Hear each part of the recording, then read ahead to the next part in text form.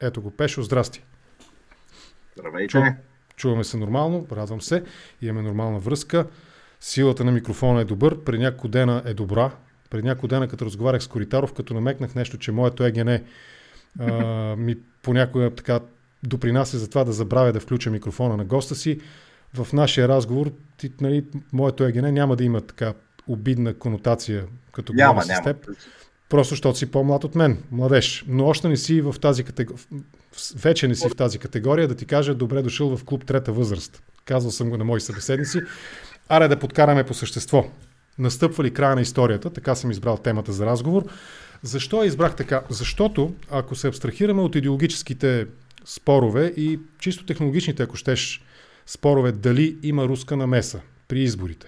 Тя е безспорна. Тя е потвърдена от американската разузнавателна общност. Тръмп уволнява един след друг своите служители, които е назначавал на постове в тяхната разузнавателна общност, само защото са изразили несъгласие. Последният пример беше, мисля, генералният прокурор Бар, който отрече твърдението на Тръмп, че има чудовищни определящи резултата, предпоставящи резултата на изборите манипулации, нарушения и така нататък. Той го уволни. Нали. Тоест, вадим от разговора този сюжет, защото той мисля, че е достатъчно обсъждан, а и с излизането на Тръмп от офиса, да се надяваме, че ще излезе, няма да се наложи да го извадат от там. Темата сякаш ще потъне за известно време, да видим дали ще възкръсне някога. Но, какво има аз предвид? Той, неговата политическа личност, позиция и кампания и политическо поведение сякаш се вписват изцяло в този сюжет, който мнозина, които включително и четат повече от мен, могат ясно да обособят, да определят и да го впишат в тази категория, свързана с разбирането, че с победата на либералната демокрация, на либералните демократичните режими, обществени, над тоталитарните режими, сякаш светът достигна до някаква крайна точка в своето развитие и оттам нататък няма какво да се желае. Контрапункт на това разбиране е идеята за културите, за цивилизациите, различните цивилизации. Най-общо казано можем да ги разделим на изток-запад, но можем да говорим за Япония, за Индия, за Западна Европа, за Щатите. Пак казвам, има хора, които в дълбочина анализират и изследват този проблем. Някои от тях не са между живите. Ти мисля, че се сещаш за кого говоря. Но, според мен, неговото политическо поведение се вписва в много голяма степен в този модел. Сякаш, за да дойде Тръмп на власт, наистина възможност за това даде едно много крайно разбиране на това какво днес е либералната демокрация и в крайна сметка оттам едно игнориране на проблема за културните различия. Под културни различия нямам предвид да четеш Достоевски в оригинал или да ходиш специално да ходиш да гледаш балета, Большой театър и така нататък, а по-скоро личностното самоопределение. Начина по който ти се възприемаш себе си. Примерно, какъв пример да дам? Тези социокултурни характеристики, да речем, ние българите, ясно е какви хора сме, ясно е какво правим. Много често можеш да видиш комични съобщения в британските форуми, ти живееш в Великобритания, някой българин, който живее там, пита на латиница написано къде мога да си заколя и опърля прасето. Ето този вид културна идентичност, за която става дума, а не дали този българин чете Гогол или чете, аз не знам кого, Фукуяма, примерно, в оригинал. Така ли е? Можем ли да свържем появата на Тръмп, явлението Тръмп, тръмпизма, именно с този конфликт? Сега, първо искам да поздравя твоите слушатели и зрители с... Честита Коледа на всички. Честита Коледа на всички. Забравих, пропуснах. Да. И честита Нова година, тъй като едва ли ще се видим преди Нова година, така че честите на всички и Нова година. Второ, мислех си какво друго да кажа като пожелание за бъдещата година изобщо и се сетих за нещо, което се опитвам в живота си да следвам. То е две правила, които са формулирани от Фридрих Ницше. Да. Той казва следното. Правило първо, не се притеснявай за дреболии. И правило второ, всички неща са дреболии. Така че Пожелавам на всички просто да не се притесняват за дреболии, защото всички неща са дреболии и това ще премине. Китайците имат също така. Да, в известен смисъл си прав, защото само след 60 милиона века, мисля, че за тогава ставаше дума, за 60 милиона или 600 милиона века. 60 милиона мисля, че беше, Слънцето ще погълне планетите от Слънчевата система. Така че... 60 милиона. Какво са 60 милиона века, нали, за Тръмп и за Байден? Спора Тръмп-Байден. То е абсолютно някакси прашин кремен, ако го погледнем от времевата, т.е. историческата и времева гледна точка. И второ нещо да те поправя, тебе лично. Не съм бил свързан с Социал-демократическата партия, а с Демократическата партия. Усетих се, че казвам глупост. Извинявай. Да. Нищо не. Няма значение. Как не се притесняваме за дреболии? Нали? Това са дреболии. И второ, сайта ми не е Джакимов, а е Джакимов.info. Само Джакимов, да. Само. Аз покрай всъщност и имейлът ти дори не е Джакимов, а е Пешо. Няма да го казвам. Така че, това разбира се и в рамките на шегата. Нали? Чакай, сега ще го изпиша, за да стане ясно. Слушам те. Да се върнем на темата, която сме си избрали след коледно и предновогодишно. За така наречения тръмпизъм, Тръмп, края на историята. Все пак трябва да сме коректни. Нали, самия Фукуяма, който пише края на историята, се отказва от тази си теория.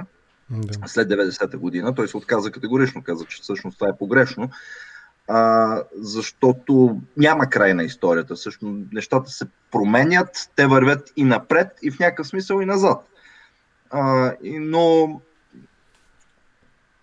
края ще настъпи някой ден, както казваш, 60 милиона години още и 60 милиона века. 60 милиона века мисля, че беше. 60 милиона века и ще приключи всичко. Относно тръмпизмът, това е нещо, което тепърва ще се изследва, защото то няма да изчезне. То е кръстено, те го кръстиха по този начин. Говоря тук за американските аналитики. Между другото, кръстиха го не с обидна конотация. Просто явлението го обозначиха. Между другото, това е абсолютно естествено за американската политическа култура, защото там няма изчистени идеологии по начина, по който ние ги познаваме в Европа. Там виждаме едни две големи партии, които са catch-all партии, нали, така се наричат, които покриват огромни пространства от идеологическото. Когато те говорят за либерали, те разбират нещо много повече, отколкото ние в Европа разбираме. Ние като, нали, ако в Европа кажем в Германия кои са либералите, всеки ще посочи свободните демократи, нали, които са съществуваща партия там. Тя е малка, но влиза в парламента, дясна е, имала е правителства коалиционни с християн-демократите. Когато кажем кои са левите, нали, социалистите, там веднага може всеки да изброи дали Френската социалистическата партия или някоя друга. Докато в Щатите нещата са много по-общи. Те представляват едни огромни коалиции от хора, които в рамките на тези партии съществуват различни течения. И затова е съвсем нормално, когато се появи някакво течение, което не е било мейнстрим, айде така да кажа, мейнстрим в съответната партия, никога в историята, то да бъде кръстено по някакъв начин. И в случая Тръмп даде име на това нещо. Нали, много хора в Европа, аз съм убеден, че си мисля, че Тръмп е измислил едва ли не тази идеология или идеологическо течение или разбиране за света. Тръмп няма нищо общо с идеологията. Той всъщност човека няма нищо общо с политиката като цяло. Нали? Аз след като проучих цялостно биографията му, не само политическата и бизнес биографията му, мога спокойно да кажа, той е човек, той е един класически опортюнист, който си търси опортюнитето, нали, т.е. възможността където да се включи. И след като е бил демократ, после е бил републиканец, после пак става демократ, близък е с семейство Клинтън и то много, основен донор, един от големите донори на семейство Клинтън. Да, на семейство Клинтън, на Бил Клинтън. Той изведнъж вижда вероятно възможността, нали, да бъде отново републиканец и след 2008 година става републиканец, след това вижда възможността да се кандидатира, нали, на праймарите в републиканската партия. Тоест, този човек така и не успя да разбере какво представлява политиката като цяло. Много хора си го представят като някакъв баща и майка на републиканец тежък. Аз лично мога да си го представя в главата си като президент от Демократическата партия, и то без проблеми. Той няма никакъв проблем да бъде президент от Демократическата партия, да се бори за правата на малцинствата, да говори за културната или каквато и да е друга идентификация и всякакви други щуротии. Не? При него в главата му тези неща той не ги разбира. Подозирам, че не го интересува. Всъщност най-важното е, че не го интересува. Но въпреки това, зад него се групира и се консолидира една значителна част от американските граждани, които споделят някакви общи, да кажем, ценности и разбирания за света. И точно тази група, която не е типичната републиканска група, това не е типичната републиканска група, тя се присъедини към републиканската партия, защото си избраха Тръмп за техен водач. Те са интересни. Те какво мислят? Защото 2016 година, да застигнем до 2016 година, ние трябва да знаем едно основно нещо. В самата републиканска партия има едно нещо съществуващо много преди това, още от средата на 90-те години, и то се нарича Tea Party, чайната партия. Ако искаш, можеш чак до Goldwater да се върнеш през 64-та. Не. Всъщност най-близкото обяснение за Тръмп, което аз виждам към момента, разбира се, ние тепърво ще видим как ще се развие това нещо, защото Тръмп може да е загубил изборите, може той подозирам, че и въобще няма да се кандидатира 2024 година, независимо какво се говори в момента, но тръмпизма ще остане и въпросът е как той ще се развие като идейно течение, като политическо течение и като представителност в следващите парламенти, в следващия конгрес. Основата е Tea Party, но това е нещо повече от Tea Party. Ако Tea Party помогна на Тръмп 2016 година да спечели изборите, защото имаше организирани избиратели, организирана система за провеждане на кампания. Това, което виждаме вече в 2020 година, е нещо много по-различно. То успя да обедини много странно. Нали, в момента няма расист бял расист в щатите, който да не е гласувал за Тръмп. Значи, всички расисти в щатите в момента са твърдо про-Тръмп. Но едновременно с всички расисти, бели расисти в щатите, много повече чернокожи и латиноси също се подредиха зад Тръмп. Да. И сега въпросът е как така три групи, които са доста антагонисти, сложни като разбиране, стоят заедно и гласуват за една и също виждане за света. Това е тръмпизма.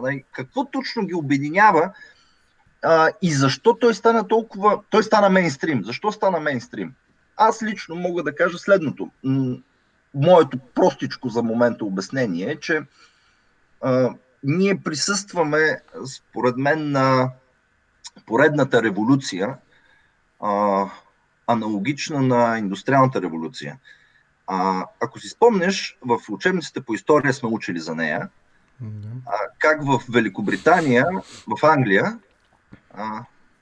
при появата на машините, работниците са чупили машините. В Холандия са си хвърли дървеното сабо, нали, в машините и оттам идва саботаж термина. да ги щупят. Не идва от събота. Не идва от събота, идва от сабо. Да знаят. Драгите зрители да знаят. Не се пише съботаж, а се пише саботаж. Прекъснах. От днешна гледна точка, ако гледаме тяхното поведение в 19 век, когато са чупили машини, защото смятали, че машините са им отнемали работата, нали, това е много смешно. Но представете ли си какво им е било на тях в техния живот, когато това им обръща буквално представите за света, начина им за прехрана, това с което са свикнали. Да се върне случва се дигитализация с темпове, които ние не можем да си представим колко са бързи. Тоест, ние ги виждаме, но не можем да си ги представим какво означават те, особено в общества, които са подредени. Ако българското общество буквално то не усеща тази промяна, просто защото ние се променихме 90-те години, имаше коренна промяна в нашия свят. Тоест, ние не разбираме как така се променя нещо, което то така или иначе при нас не беше подредено. То беше един хаос. Тоест от един хаос ние влязахме в друг хаос, т.е. за нас това някакси даже въвежда някаква подредба, но в Великобритания, в Щатите, тази дигитализация, отпадането на много професии, изчезването на заводите, глобализацията в смисъла, в който ти изнасяш производства някъде и ти реално губиш работата си и ти трябва да се образоваш. Това в техния свят, нали, те почват, нали, имиграцията ни е виновна, защото те ни взимат местата. Виновни са ни глобализацията, защото това ни взима работата. Едновременно с това виждате едни хора, които са по-млади, които са дигитални вече, които те не ги разбират, те не разбират какво говорят. Нали, почват да получават информация. Най-страшното е, че почват да получават информация. През интернет ние вече получаваме с пъти повече информация, отколкото преди 20 години. Ама ние получаваме, дали я осмислиме, дали я... Точно, ето тук е момента, ето тук е ключовен. Ти почваш да получаваш с пъти повече информация, която преди това ти е била прецедена и се е получавала през вестника и през телевизията. А сега, директно с един клик, почваш да получаваш информация. И когато ти почваш да получаваш такова количество информация и не можеш, ти нямаш физическата възможност, колкото интелигентен да си да обработиш тази информация, ти почваш да се съпротивляваш. И т.е. в някакъв смисъл, аз лично за себе си обяснявам, че тръмпизма всъщност обединява точно такъв тип хора, които се съпротивляват на нещо, което те не разбират и смятат, че е зло. Да. Аз не знам дали е добро. Тоест, това никой не знае. Нали? Затова дадах примера с 19 век. Но за мен, като виждам профила, който се очертава на типичния гласоподавател на Тръмп.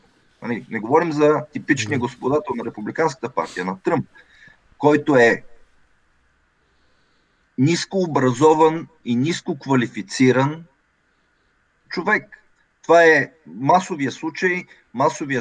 Това са бели и черни и латиноси, които са без колежанско образование или общо взето 8 до 10 клас българското образование. Това е типичният гласоподавател. Той си губи работата. Той получава информация, която не разбира и той си представя, че света е някакво лошо място, защото той наистина става много голям и той наистина е лошо. Това беше, светът е голям и опасности дебнат от всякъде и някой трябва да ни защити, ние трябва да се съпротивляваме и ние тук като затворим границите и никой няма, като издигнем една стена и никой няма да влезе в тази Америка. Всъщност не е така. Не е ли така, че обаче, това за което говориш, не е ли така, че усещането, от една страна усещането, че наистина сякаш либералният свят победи авторитарните режими в много голяма степен, нали, с няколко изключения, които всички ги знаем и ги коментираме от време на време. Не е ли така, че именно този икономическия, технологичния прогрес, нали, за който говорим, ако той е довел тези две неща, ако са довели до това днес хората като цяло да живеят сравнително по-добре, отколкото са живели преди 100 години, да речем. Нали, ти каза нещо за машините, как са били заплаха едно време.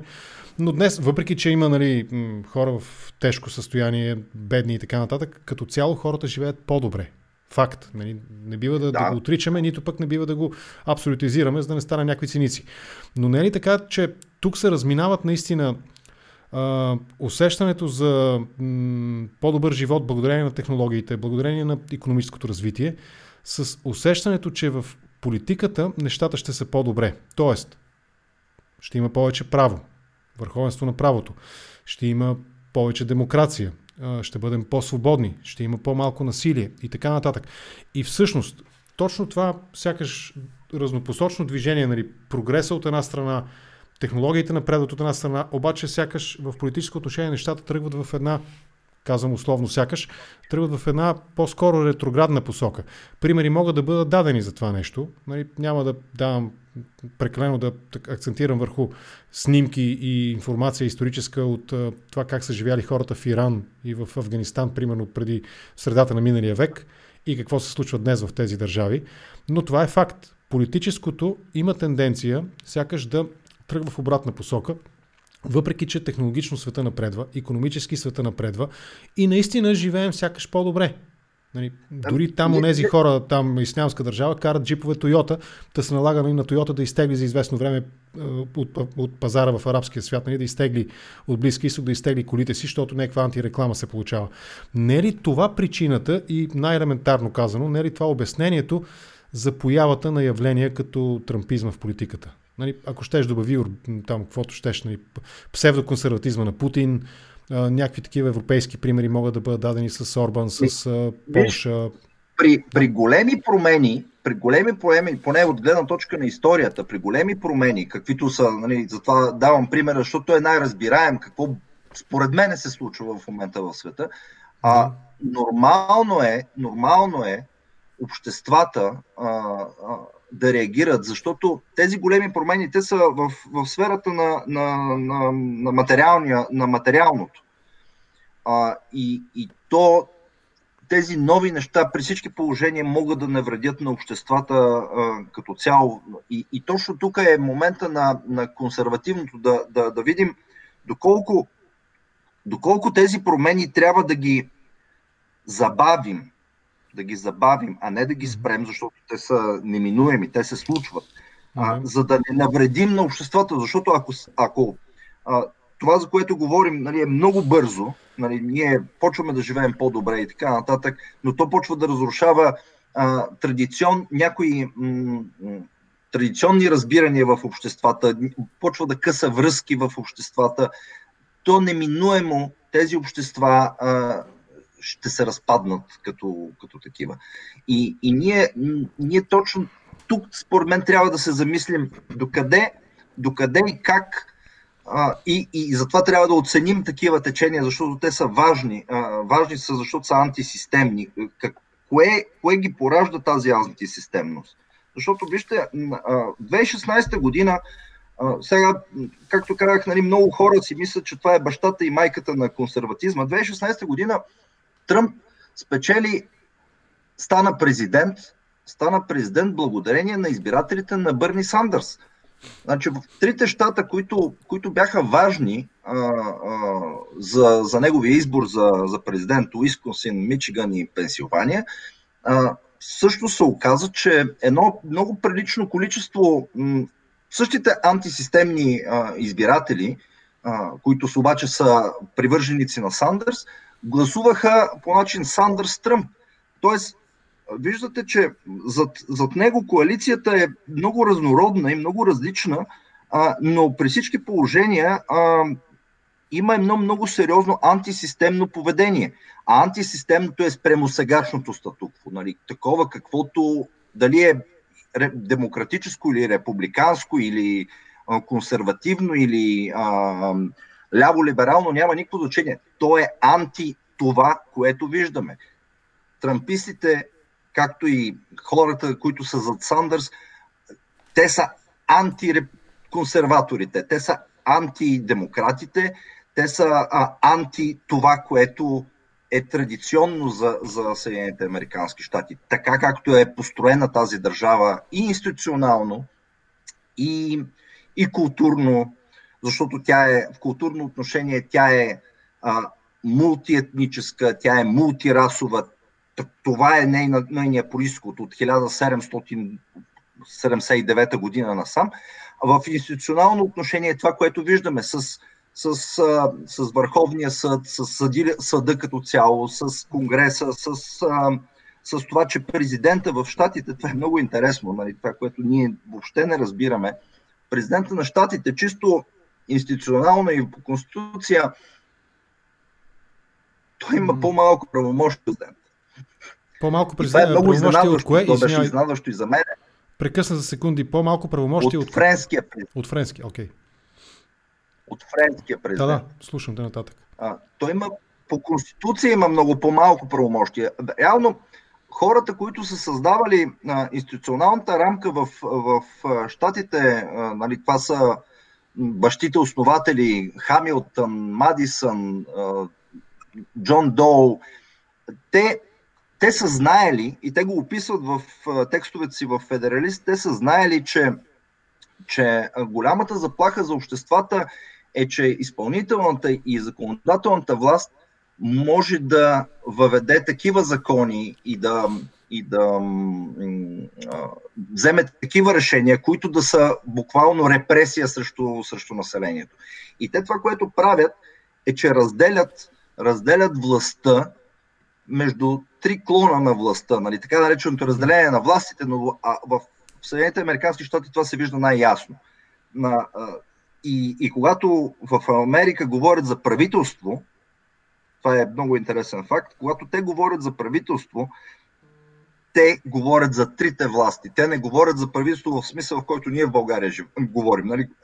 Правителството е на Бойко Борисов, това са министрите и така нататък. Когато те казват правителството, те имат предвид както кабинета, т.е. президента, те имат предвид Конгреса, те имат предвид и съдебната власт.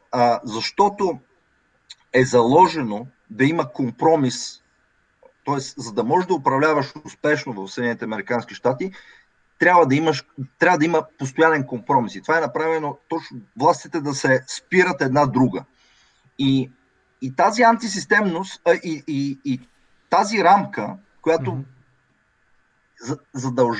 задължава всички политици да постигат постоянно компромиси, това е естествено в една поляризирана среда, когато някакви хора се чувстват отритнати, зарязани и така нататък от политиците, те искат да дойде, нали, силният човек, да каже: айде, стига толкова, тия ще ги вкараме в затвора, уния ще ги вкараме в затвора, ще победи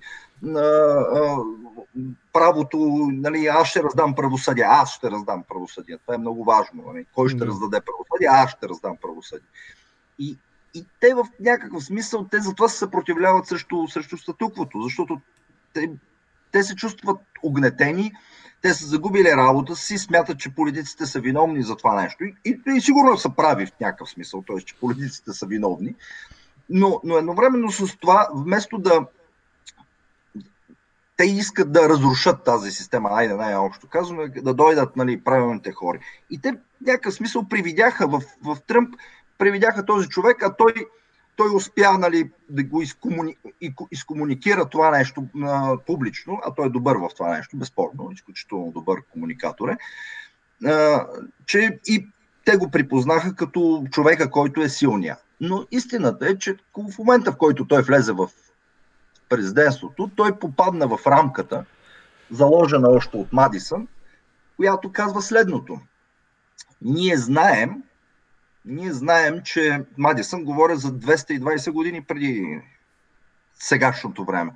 Ние знаем, че в политиката могат да попаднат и хора, които се интересуват единствено и само от себе си, а не от обществото и да работят за благото на обществото. Но целта на занятието е не да ги спираме, защото ние не можем да ги спрем в рамките на избори, а да ги ограничим така, че да не могат да нанасят вреди големи върху обществото. И какво се случва всъщност в щатите? През всичките години, тия 200 и не знам с колко години, все някакви хора, които са били политици са били и корумпирани, и лъжци, и разбойници, и каквито искате може да ги наречем, защото са били такива, са се появявали в парламента. Нали? По всякакъв начин. И са купували гласове, и са репресирали гласоподаване чрез варианти на закони и така нататък. Но въпреки това, самата институционална рамка ги затваря. И те не могат да направят нищо. И сега ще ви кажа как. Първо в Конгреса, който е камара на представителите, изборите са на всеки 2 години. Цялата камара на представители отива на избори всеки 2 години. Тоест ти тъмън започнеш да си представител на депутата, да кажа, и трябва отново да влезеш в кампания. Ти нямаш време да се окопаеш. И това е заложено. Всъщност, Мадисън точно това казва. Ние не трябва да им дадем време те да могат да се окопаят в властта, да са постоянно под напрежение. Отделно от това,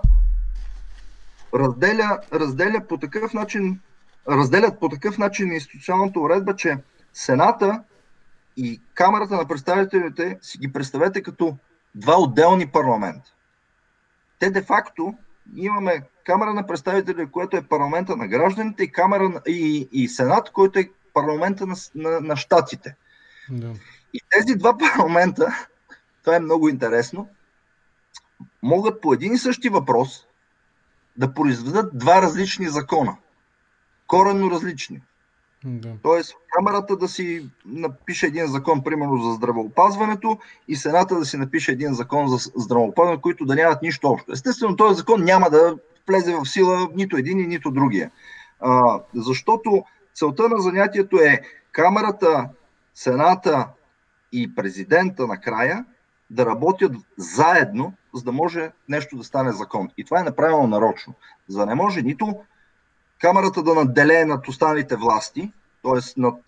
над Сената и над щатите и над изпълнителната власт, нито изпълнителната власт да може да надделее над законодателната власт и да я контролира.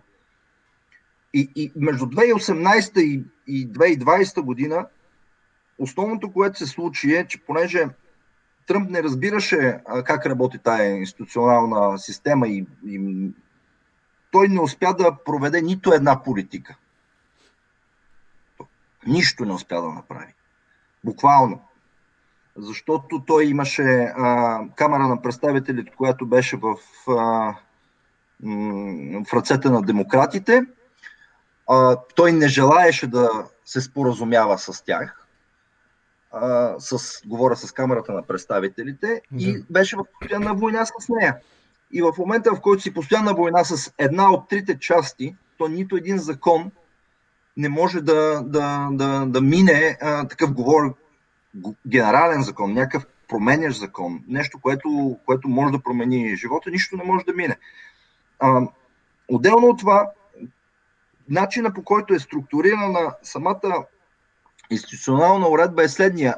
Ние си представяме републиканците като единно цяло, нали? Едва ли не всички републиканци гласуваме заедно, защото така е в Европа, нали? Там християн-демократите или даже в България, ГЕРБ, всички гласуват заедно, пък БСП са против. Всъщност ние трябва да знаем, че в американските конгресмени трябва да ги разглеждаме като свободни агенти. Те не отговарят пред абсолютно никой, освен пред собственици избиратели. Те нямат някаква иерархична структура, която да отговарят пред някакъв председател на партия или някой, който някаква местна организация, която да им свали доверието или така нататък. Значи ние с тебе, Асене, например, решаваме, че ти си добър, можеш да бъдеш представител на републиканците или на демократите в съответния щат за някакво конгресменско място и правим с тебе комитет. Излъчваме те като представител, ти започваш кампания. Единството, което се изисква от тебе е да се регистрираш в щата като републиканец или като демократ. И почваме да правим кампания от името на това, че ти си републиканец и излагаш своята версия за нещата. Отделно от тебе има още примерно 10 или 15 републиканеца, които също се явяват заедно с тебе на избори. Отиваме на така наречените предварителни избори, които всеки си прави собствената си кампания, набира си средства, агитира и така нататък. Интересно ли да се споменат някои думи за техните пакове, така наречени? Political Action Committee. Да, точно тук е всъщност момента, нали, да споменем, нали, как всъщност кой е пак. Това е Political Action Committee, нали, политически комитет, което е всъщност, как да кажа, една от формите за финансиране на политическата кампания на даден кандидат. Една от формите. Значи, общо взето те са разделени. Самия кандидат си има собствена набирателна сметка, фондонабиране и така нататък, но той е ограничен и събира пари за кампания, но той е ограничен в федералните закони до толкова, доколкото колко може да изхарчи на избори. Обаче, и тук вече стигаме до момента на първата поправка, нали, правото на изразяване. Например, има някакъв профсъюз или някаква консервативна група, която иска да те подкрепи. Тя няма право директно да те подкрепи с пари, но може да организира политически комитет такъв и почне да събира пари. И този политически комитет започва да прави кампания успоредно с тебе. Той е за тебе, но успоредно с тебе. Тоест, тя няма нищо общо с твоята кампания, директно кампания, но те агитират за тебе. И това е начинът, по който те могат да се харчат пари. Но всичко това е структурирано, регулирано, общо взето, за да се класифицираш като пак, трябва да си изхарчил $1000 за политическа кампания и в този момент ти трябва да се регистрираш и съответно трябва да почнеш да подаваш финансови отчети, какво си събрал, откъде си ги събрал, за какво си ги и не трябва да плащаш на порно актриси за non-disclosure agreement. Например. Но това си го представете. От една страна ти е кандидата, който си събира пари за кампанията, а това са всички останали групи, които припознават този път, че ти си техния кандидат и почват да правят кампания за тебе, независимо от тебе. На следващите избори, ако ти не си изпълнил това, което те са очаквали от тебе, те могат да заложат на друг кандидат. И всъщност това е голямата борба за всеки един от така наречените свободни агенти, конгресмени, нали, да убеди повече такива групи да му помогнат, защото сам по себе си, той много трудно може да генерира такива пари, още повече, както казах, той е ограничен в харченето на средства. И другия вид пак, което е всъщност след решението от 2010 година на Върховния съд, има едно ключово решение за това нещо, Citizen United, това е един профсъюз, който атакува ограничението профсъюзите да могат да харчат пари за избори. И Върховният съд определи, че това е в нарушение на първата поправка. Тоест, това е форма на изразяване и след като ти имаш право да се изразяваш, то няма пречка ти да харчиш пари за това изразяване. Нали, те трябва да минат. И това се нарича супер пак. Това най-общо казано се нарича супер пак. Нали, това решение, нали, към 2010 година, между другото, идва от либералните среди като решение, като дело. Обама обаче го атакува, защото то отвори врати за всички корпорации да харчат безлимитно пари за избори. Нали, говоря профсъюзи, корпорации и всъщност републиканците също се облагодетелстваха от това решение, защото то отвори възможности за легално финансиране на политическа кампания чрез избори. И Обама го атакува има една ключова реч в 2010 година, когато буквално казва, че решението на Върховния съд отваря вратите за влияние на големия бизнес върху политиката. Така че от наша гледна точка, аз не съм сигурен доколко мога ясно да обясня, защото вижте, в Щатите всъщност тяхната институционална и политическа уредба, тя няма нищо общо с това, което ние познаваме в Европа. Ама абсолютно нищо общо. Айде да се върнем на това след малко. И така, минахме покрай въпроса, но сякаш не намерихме отговор, или ти не го даде, или аз не го разбрах, едно от двете. Дали политиката не върви в обратна посока от развитието, прогреса, икономиката и така нататък. В смисъл такъв. Дали пък подобни явления, като тръмпизма, нямат своя корен в това, че на практика сякаш вместо да сме по-свободни, по-сигурни, нали, да няма заплаха срещу нас физическа или от страна на държавата, да има повече демокрация, да има повече върховенство на правото, т.е. всички да сме еднакви, равни пред закона, дали това не страда в момента, което да предпоставя възможността да се появяват такива явления, нали, като примерно ако говорим за тръмпизма в частност. И тук само преди да ми отговориш, ще отворя на скоба, следа ви въпросите и коментарите, записвам си някой от вас. Към края на разговора ще минем, нали, през тези въпроси, които са към днешния ми събеседник, които успея да проследа, така че запазете търпение. Слушам те.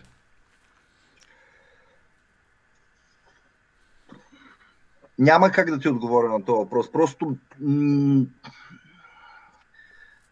това не е по моите сили и възможности да дам такъв отговор. Аз да се опитам да подскажа тогава. Според мен има такава тенденция и тя се изразява именно в това, че сякаш се засилват политическите тези, които са в противоположни или конкурират се с идеите, които, примерно, един класически републиканец в щатите, класически не точно, но един традиционен републиканец в щатите, консерватор, ако щеш го наречи, би изповядвал. Например, свободата на словото.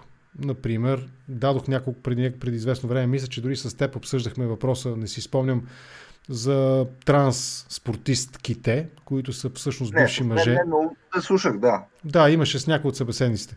Ето тези тенденции, те са очевидни и те сякаш влизат наистина в противоречие с едни по-традиционни десни, консервативни, републикански убеждения и те предпоставят възможността един обигран, добър комуникатор, както ти го нарече, нека аз го нарека един ярък популист, да се заиграва с тези чувства, да се заиграва с тези страхове. Това винаги е съществувало в човешката история. Значи, неминуемо е това. Аз всъщност ти дадах друг отговор, малко по-различен отговор. Защо според мен се случва това? Защото просто получаваме много повече информация, която не може да обработим. Това е моето виждане към момента.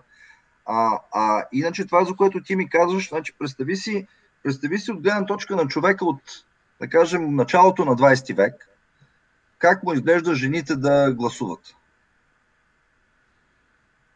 Това е някаква еретизъм, нали? Той ще се съпротивлява. Ако той дойде в 1940 година, нали? Не в сега в 2020, в 1940 или 1960, за него това ще е културен шок, който той ще изживее, че жените имат право да гласуват. Нали? Защото Айде така да го кажем. Значи, ако приемем, да речем, концепцията за това, че наистина може да има културен сблъсък или сблъсък на цивилизациите, конфликт на цивилизациите или както и да го наречем, нали, по-обрано и по-внимателно и деликатно, отношението примерно към емигрантите.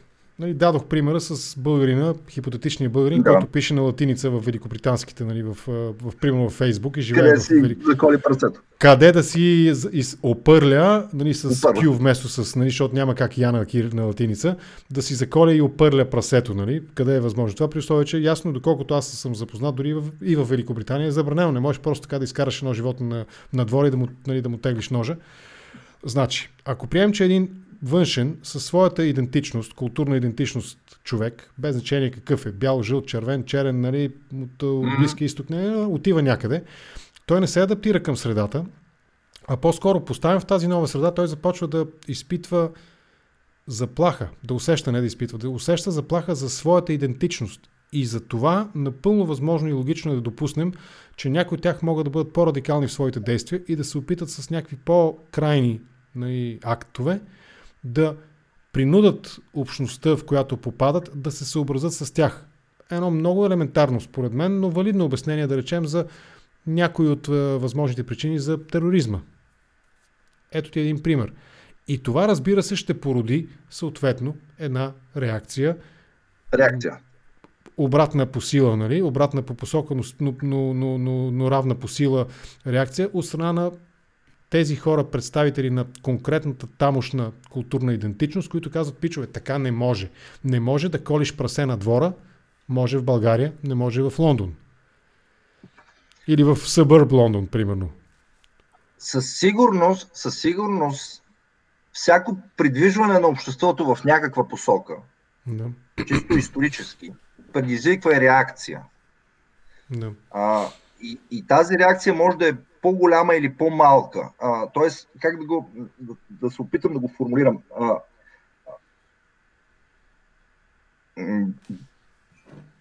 Реакцията може да не е само спрямо другата култура. Това искам да кажа. Тя може да е спрямо установения ред, който се променя.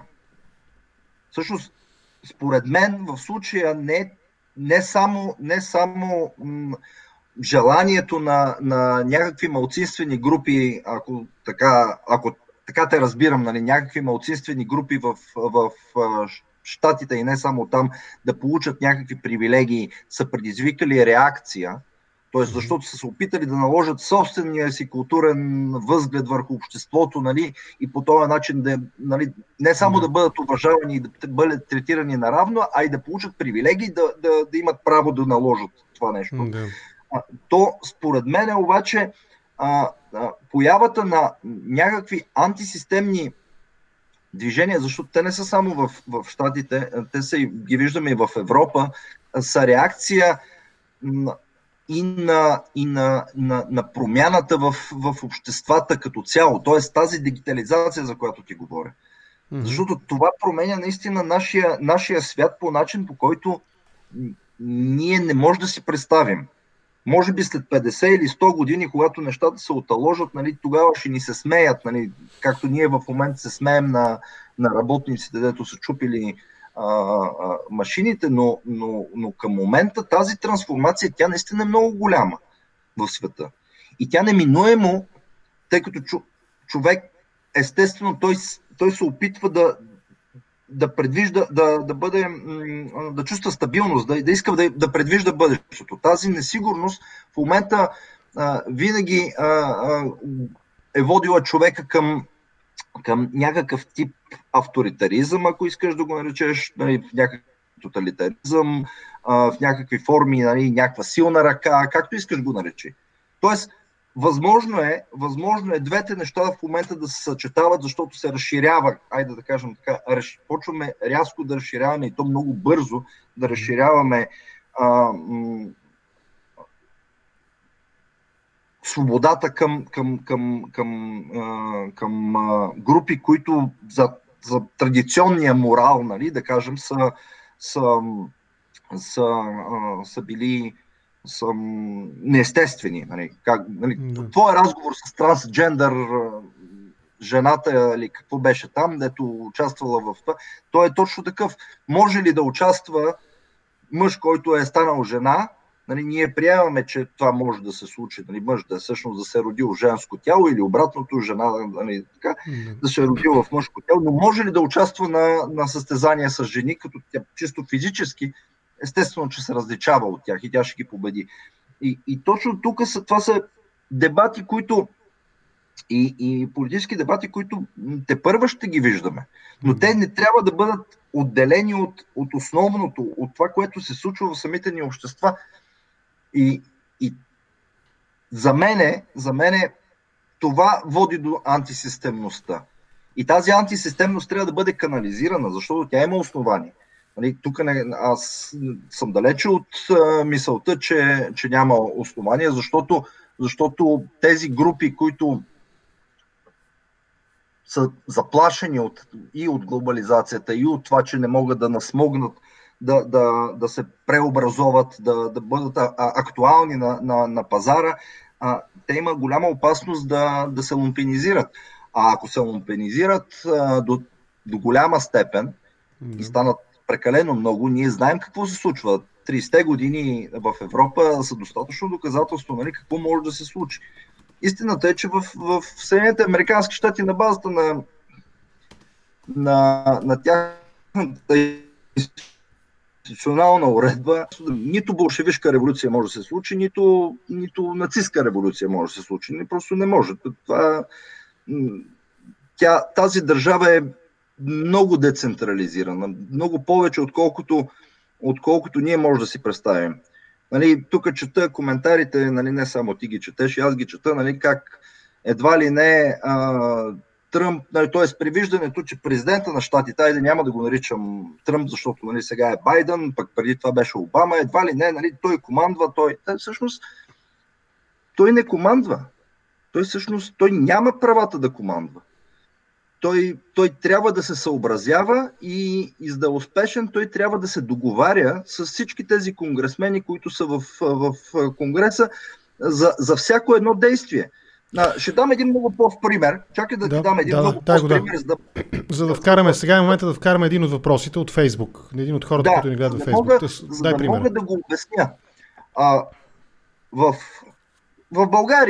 България как се приема бюджет? Правителството го изготвя, внася го в парламента го гласува. Защото нали, партията, която издига правителството, има мнозинство в парламента и няма проблем. Го гласува и след това правителството го взима този бюджет.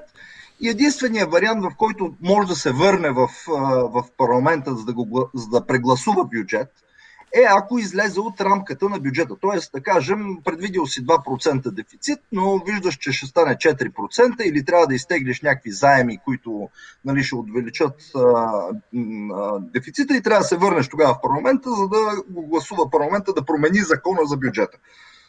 В Щатите такова по този начин и едно много важно уточнение. В България бюджета всъщност се гласува на 2 дни.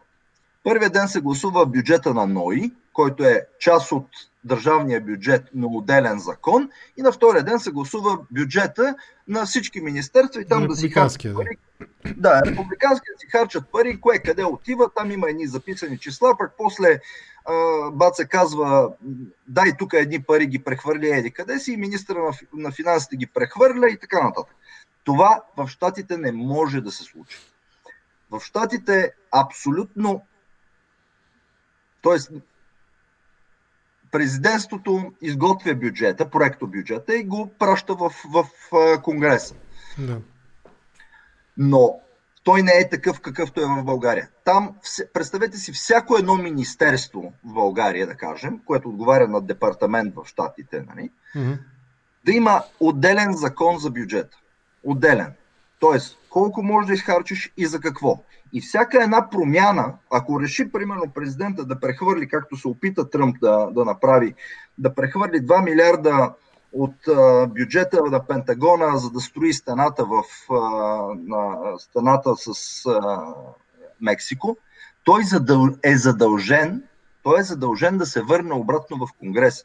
Той не може да пипа почти нищо, освен в рамките вътре на самото министерство пари. Той не може да създаде нито една нова програма, освен ако Конгреса не е гласувал пари за нея.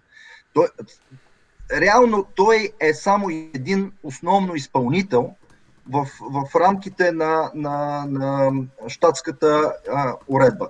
Конгресът гласува, той изпълнява, той е задължен да проконтролира департаментите да следват законите, да не харчат парите за други неща, освен както е записано в закона. И това е, и всъщност се оказва, че президента на щатите, той е зависим от Конгреса.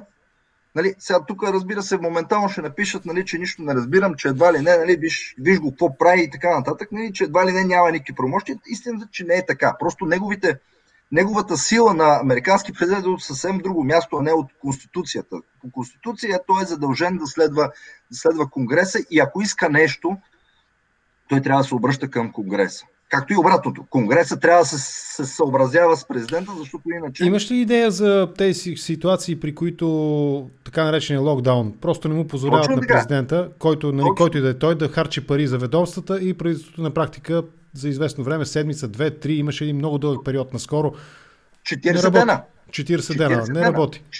Тръмп точно това направи, понеже той искаше да премести 2 милиарда от бюджета на Пентагона за да строи стената. Конгресът каза не. Конгресът като цяло, тук да става дума за демократи и републиканци, не става за едната част само. Така нареченото бипартизън решение взе. И вижте, то е нормално. Представете си какво се случва с тези 2 милиарда. Имаш едни конгресмени, които са от райони, в които имаш военна промишленост. Когато отнемеш 2 милиарда от бюджета на Пентагона, реално страдат неговите избиратели. И него не го интересува кой е републиканец, кой е демократ. Него го интересува избирателя му, бизнесите и така нататък в неговия район или в неговия щат да са добре. От друга страна, като прехвърляш 2 милиарда към да строиш стена, естествено, някакви конгресмени, които са от тия щати, покрай които ще се създаде работа, те също не ги интересува кой е републиканец, кой е демократ. Защото те могат да са и демократи и републиканци, но те виждат възможността, нали, тези пари да влязат в икономиката на съответния щат или конгресменски район. И те са много про-за, но повечето бяха против. И тогава Тръмп затвори правителството, а между другото той не е първия. Нали? Абсолютно всеки президент на щатите за да спести пари. Се е случвало да затвори правителството. Беше 40-дневен локдауна на правителството, т.е. само минимума работеше от федералното правителство, т.е. горе-долу 1/3 от всички. И най-накрая всъщност той се принуди да отиде в Конгреса и да седнат и да се договорят. И те се договориха, между другото. Вместо 2 милиарда му позволиха да прехвърли само 500 милиона и му определиха по какъв начин трябва да бъдат похарчени тези 500 милиона. Тоест, за това казвам, че това нещо в Европа не съществува, нито в България, нито в Великобритания не съществува по този начин. Само там всъщност ти си заклещен и ти искаш да направиш нещо, много искаш да го направиш, но ако не се съобразиш с интересите на много конгресмени, които да те подкрепят, ти нищо не можеш да направиш, независимо от коя партия си се писал. Ако щеш се пиши от либертарианската, извънземната и така нататък. Едновременно с това, разбира се, нали, затова казвам да не се мислите, че той няма власт въобще. Нали? Напротив, външната политика на щатите, тя е оставена изцяло в правомощията на президента на щатите. И затова всъщност във външния свят, т.е. ние, виждаме един много силен президент, един, който командва, разпределя, определя, тук ще правим това, как ще подписваме договори. Във вътрешната уредба, вътре където е в щатите, той ако е в война с Конгреса, той реално е капсулиран и затворен за да не може да причини вреди на обществото. Разбира се, и Конгресът е затворен в този смисъл, защото президента има право на вето на абсолютно всеки закон. Между другото, сега Тръмп наложи вето на закона за отбраната, което е много сериозен проблем, защото блокира финансирането на Department of Defense, нали, да кажем българския вариант, Министерство на отбраната го блокира тотално. И второто, което се очаква, т.е. още не е подписал, но се очаква потенциално вето и върху закона, който е за поредния пакет за справяне с проблемите с COVID-кризата, който изтича времето, в което трябва да гласува. Тръмп междувременно е в почивка, което е нормално, не сега в момента са празници. Така че ситуациите те не, т.е. политиците в щатите не е задължително да следват някакви идеологически норми нон-стоп. Те следват единствено само собствените си избиратели. Единството, което ги интересува избирателите им да са щастливи, за да гласуват отново за тях и те отново да са в Конгрес. Питай сега въпроса от Фейсбук или от...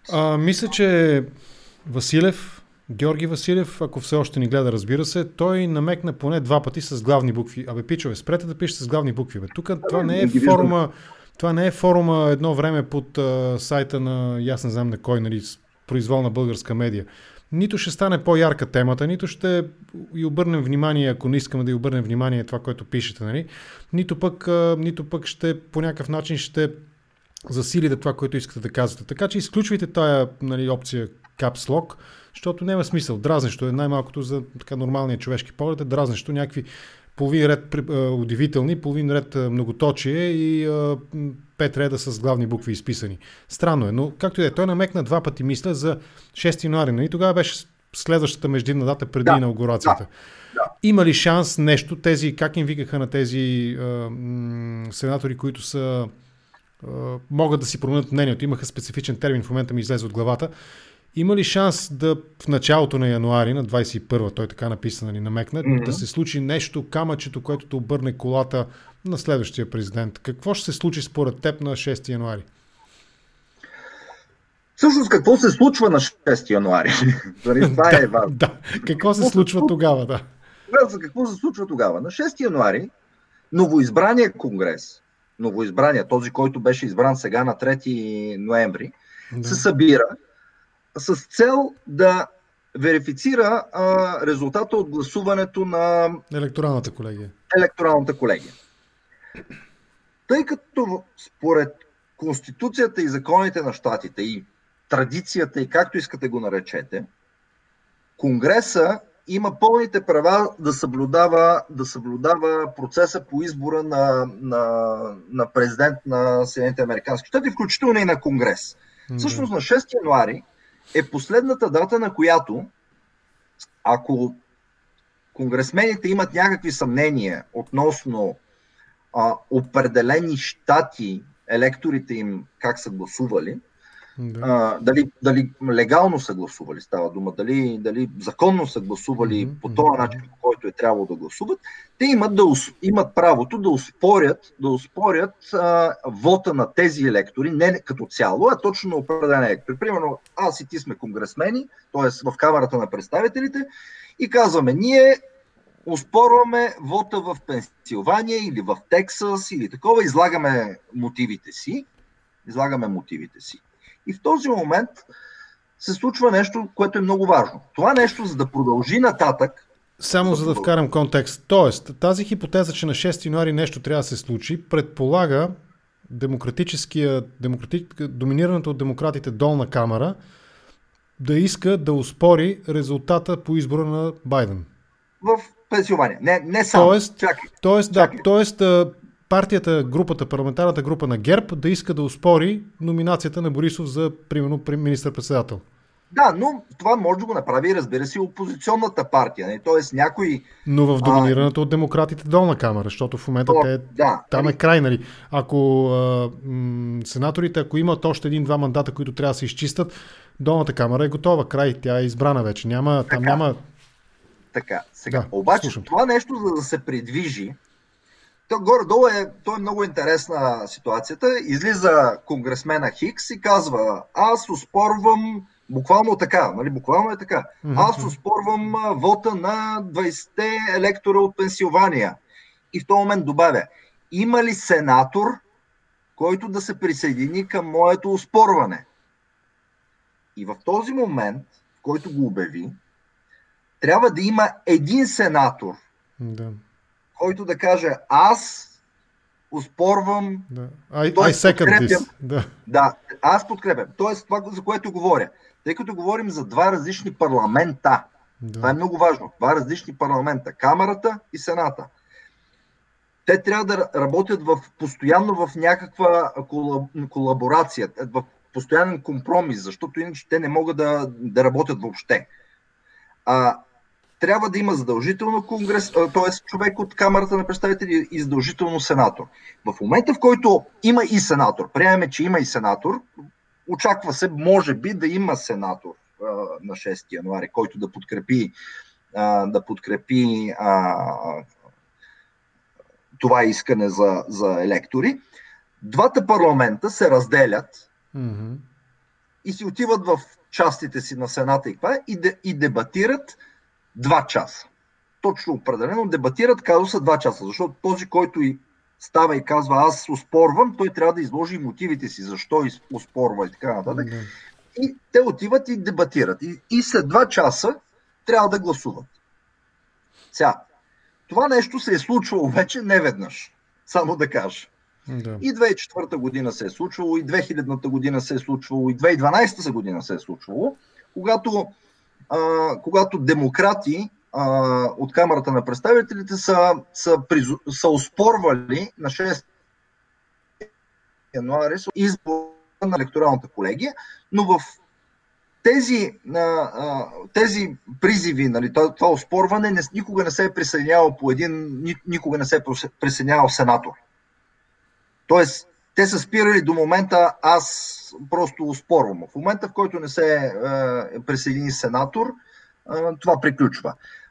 Има очакване, че сега единия сенатор, който е новоизбран Тъбървил от Алабама, вероятно е възможно да се присъедини към това оспорване. Той е за първи мандат сенатор.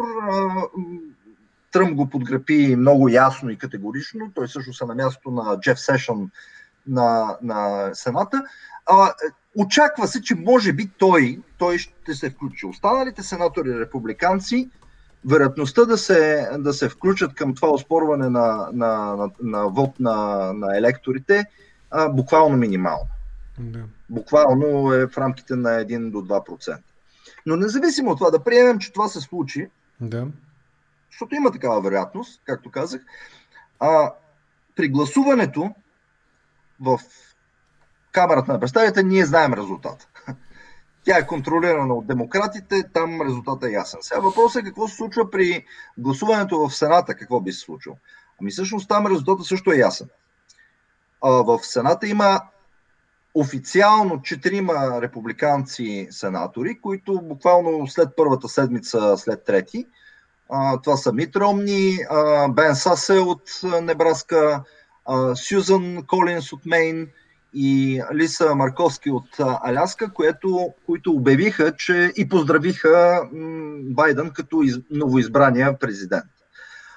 Мич Маконъл, между другото, след гласуването на Мич Маконъл е водача на републиканците в Сената, след гласуването на избирателното Тези 4 стигат ли, понеже не помня наизуст съотношението в горната камара, стигат ли? Съотношението в Сената в момента е 50 сенатора за републиканците и 48 сенатора за демократите.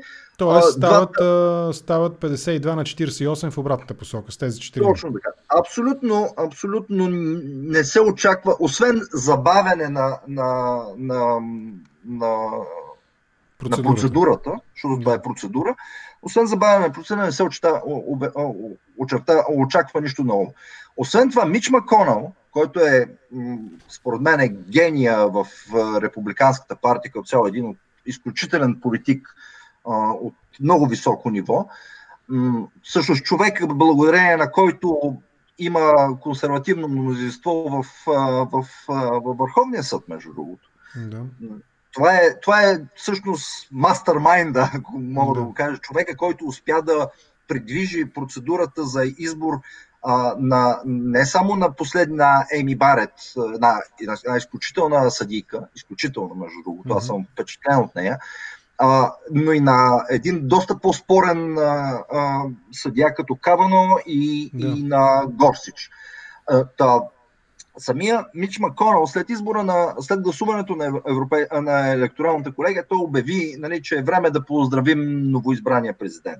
Така че очакванията са просто нищо да не се случи, освен едно забавяне на процедурата. Така че, какво да ви кажа? Това е. Добре. Изборът е ясен. Аз не знам защо продължава в България, между другото, не разбирам защо продължава този дебат, че Байден не е избран на изборите. В Щатите мога да го разбера от гледна точка на Тръмп, мога да го разбера и на някои от тези, които го подкрепят от гледна точка на конгресмени. Но в България не мога да го разбера, честно да се призная. Дали Тръмп ще бъде в Белия дом или Байден ще бъде в Белия дом, съществена разлика за България няма. А от гледна точка на това дали ще победи болшевишката революция в Европа или някъде по света, пак тук няма значение. Долавям една нездрава ирония в думите ти. Има ли такава болшевишка революция или няма според теб? Аз продължавам да съм на мнение на база на разговори с различни хора и на мое лично убеждение. Нали, виж, почти като съдия ще го кажа. На база изнесените факти и нали, как беше там съда, как съди по съвест и убеждение. Нали, и по вътрешно убеждение. Та на база вътрешно убеждение и съвест и изнесените факти и обстоятелства съм твърдо на мнение, че има много сериозна рискова в много отношения тенденция към улевяване на света, на световната политика, именно заради възраждане по един или друг начин на едни така доста леви, да го кажем най-общо идеи. Но да се върнем обратно към темата. Имаше един въпрос за теб. Нека да го видим и него. Само секунда. Аз си ги изваждам си ги в текст. Сега, Кити, един от редовните зрители на Контракоментар. Между другото, Кити малко в самото начало на разговора попита каква е твоята кауза и приемаш ли по някакъв начин дарения. Сега е момента да кажеш дали на твоя сайт jakimov.info www.jakimov.info не P.Jakimov, а само Jakimov, сбърка го в началото. Дали има такава опция, нали, за някаква финансова подкрепа. Не. Ако искаш, ето ти един вариант, питат хората, значи може да има и желание. Та той пита, дали е по темата или не, вие си решавате, към мен го пише, питайте Пешо Стачката, изоставането на България в технологично отношение няма ли да донесе проблеми в геополитически и финансов план в бъдеще? Си темата, но все пак, понеже говорим... Не, между другото е много в темата. Изборите в Щатите няма да променят кой знае какво, но у нас ситуацията няма ли да си навредим сами? Всъщност изоставането на България в технологично отношение е ужасяващо. Всъщност ние сме, колкото и странно да звучи, като човек, който ползвам интернет от 96-та година, когато бяхме с dial-up в България, ние сме брутално аналогови. Нали, даже добрата стара Великобритания, нали, която много обича да не променя нищо, за да не се счупи нещо. Нали, тя просто тук нещата не се случват. Те се случват много бавно, много тромаво и така нататък. И най-нормалното нещо е да ти пратят писма. И тук аз толкова писма през живота си не съм получавал. Нали. От всякакви институции всички ти пишат непрекъснато, защото това е най-сигурният метод според тях. И въпреки това, те са много по-дигитални, отколкото в момента е България, което е странно между другото. Ние нямаме историята на Великобритания, която е стъпка по стъпка, нали, това кое как се е случвало, нищо да не отпада, да не пазим бизнесите. Ние прескочихме буквално една епоха и влязахме в дигиталната ера, т.е. директно можехме да си почнем и много неща са много по-добре. Нали, примерно интернета в България е с пъти по-добър от Великобритания. Нали, тези оптики и тия неща, които се случват в България, това тук те първа започват да навлизат. Нали, те са навлезли, нали, но говоря за населението. Така че изоставането ни, аз съм наистина много такъв непритеснен да кажа, ама разочарован, нали, защото ние сме много аналогови.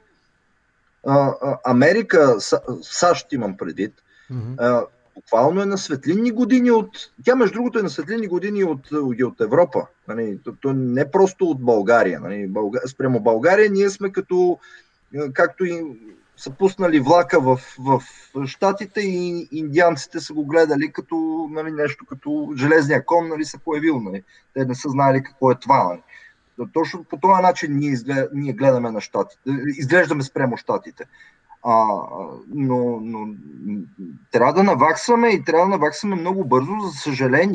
За съжаление, обществено ние се развиваме назад, а икономически, независимо, че живеем с много по-добре сме икономически, отколкото примерно през 90-те или през времето на социализма, всъщност сме на влакчето на Европейския съюз, който ни тегне. И ако, примерно, в Европейския съюз като цяло в Германия има някаква криза, някаква рецесия, в България е криза. Нали, горе-долу така се случват. Знаеш, докато слушам, се сещам. Преди, не знам дали след 10, но преди 10 имаше такъв 10 ноември за по-младите наши зрители, деня, в който България пожелателно тръгна по пътя на демокрацията. Преди това беше комунистическия режим, 10 ноември 1989 година. Имаше една такава практика българските железници и тук между другото някой пише, че си абсолютно прав, само да видя как точно го беше формулирал. Ето, прав е Пешо, аналогови до гроб. За нивото на една държава може да се съди по пощите и железниците. Владимир Миленков във Фейсбук. Здрасти, господин Миленков, радвам се, че сте тук. Известно време се бяхте загубил, пише ви отсъствия, нека за сега са извинени и оправдани. Но, това, което се сещам веднага, бързия влака експреса, примерно София-Бургас, в края на композицията, да речем, че нали, колко са сега, 27 или 28, аз почвам да се бъркам вече, колко са страните членки на Европейския съюз. Великобритания, ако я броим, са 28, ако не я броим, са 27. 27. Така ли беше? Не приеха ли някой междувременно? Да, тези 27 вагона, нали? Тези 27 вагона на Европейския съюз, в края на влака от едно време, преди 10 ноември, имаше един или два прикачаха вагони, на които, примерно, ако искаш, можеш да си закараш колата. И те бяха такива товарни вагони. И там си качваш колата, плащаш още някакви пари, нали? И на гарата в Бургас, примерно, ти я стоварват, нали? И отиваш на море с кола, ама не си карал, нали, от София до Бургас. Имаше такъв момент. Общо взето това, което ти описваш, ми прилича на това, че България сякаш е този прикачение най-отзад товарен вагон, нали, към влака на Европейския съюз. За съжаление е така. Аз съм доста разочарован, защото България имаше и продължавам да твърдя, че има много сериозни възможности за тази дигитална индустрия. Най-общо казваме. Най-общо. Нали, говоря, приемете го като цяло. Нали. Имаме база, имаме хора, които имат желание да учат езици, такива програмни езици. Имаме база, имам предвид, имаме университетите, които да ги произведат. И въпреки това няма никаква инвестиция от гледна точка на стратегическа инвестиция, имам предвид, от страна на правителствата в тази посока. Защото вижте, ние не можем да минем тия нива, които, нали, западните държави вече са преминали. Сега първо да строим заводи да пушат комини, това е несериозно. Ние трябва да намерим... Не, у нас пушат комини, ама в махалите и пушат са един специфичен, нали, дим. Да, нали, сега, ние трябва да видим кое е нашата сила. Нали? Ние не можем примерно да правим туризъм, нали, по същия начин, както гърците и турците. Аз това винаги ми е било много странно. Защо се опитваме да направим туризма по същия начин, както гърците и турците го правят? Първо, че абсолютно няма нищо общо двете неща. Тук не съм съгласен. По-скоро аз се питам защо не го правим като гърците и турците. Един мой приятел, събеседник, запомни си мисълта да го кажа, защото това според мен е в контекста. Един мой приятел, нали, от Фейсбук, Стоян Цвятков, здравей, Стояне, ако гледаш, той, нали, мисля, че в частен разговор каза нещо, което на мен ми прави впечатление. Гърците вика с пичове. Видят ли някъде два камъка един върху друг, слагат табели, слагат осветителни тела, прокарват пътища до там, пътечки, нали, и така нататък, памфлети, печатат брошури и казват, тук еди кой си, примерно Бог, еди какво си е направил, и тук еди кой си, нали, там поседял и е мислил върху този камък, е размишлявал, и правят културна дестинация от това нещо. И хората отиват да видят тези два камъка един върху друг. Ние също можем да използваме това, но вместо това ние предпочитаме да бетонираме до трета, четвърта или там пета линия, нали, как се деляха там покрай Черноморието. Тоест, вървим по един път, примерно по който е вървяла Испания. Там са имали проблем с презастрояването. Сега рушат. Гърците сякаш и се опитваме да се конкурираме с два пазара, Да. Нали? Най-странното, защо се опитваме да се конкурираме с два пазара, Гърция и Турция, като нито плажната ни ивица е толкова дълга, колкото е тяхната, нито сезона ни е толкова дълъг, колкото е техния. Тоест, това, което би трябвало, нали, ако нали, някой беше мислил въобще, е да създадем бутиков продукт за специална група хора, нали, специален сегмент от потребители, а ние избрахме, между другото, аз затова го казах като гърците, защото гърците също имат, освен тия двата камъка, както ги казваш, и това има едни острови, на които ходят пияниците от острова, нали, да се напиват. Нали. Това има и филми, аз съм гледал филми, нали, какво правят пияниците от острова там. И ние всъщност направихме нещо подобно, нали, да привлечем всичките пияници, ако от Европа, нали, да могат да си дойдат си къркат ефтино. Нали. Ние не може да сме конкуренти с тях. Не може по този начин. Ние трябва да измислим нещо специфично. Трябва ни продукт, който е с голяма принадена стойност. Не може да се конкурираме с фабрики за ешлеме. Нали, това е, прощавайте, ама това е, не знам кой век сме вече. Нали. Нали, това казвам, че сме налогови. Сега колко, нали, шивашката промишленост, колко произвеждала е, нали, ама всичко на шлеме, нали, това са продукти с ниска добавена стойност. Колко автомобилната ни индустрия, така наречена в България, основно е аутсорснати малки производства, които са неизгодни за големите. Това, което е в България, безспорно, нали, хубаво е, че имаме 200 и не знам си колко ли, 300 цеха и малки фабрики, които произвеждат части за автомобилната индустрия, но те са с ниска добавена стойност. Но искаме да привлечем нещо с голяма добавена стойност. Чудесно. Това е вече сглобяването на автомобила. Нали така?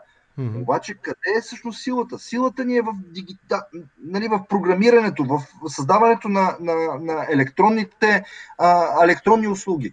Нали, неща, които ние можем, в България може, защото има базата.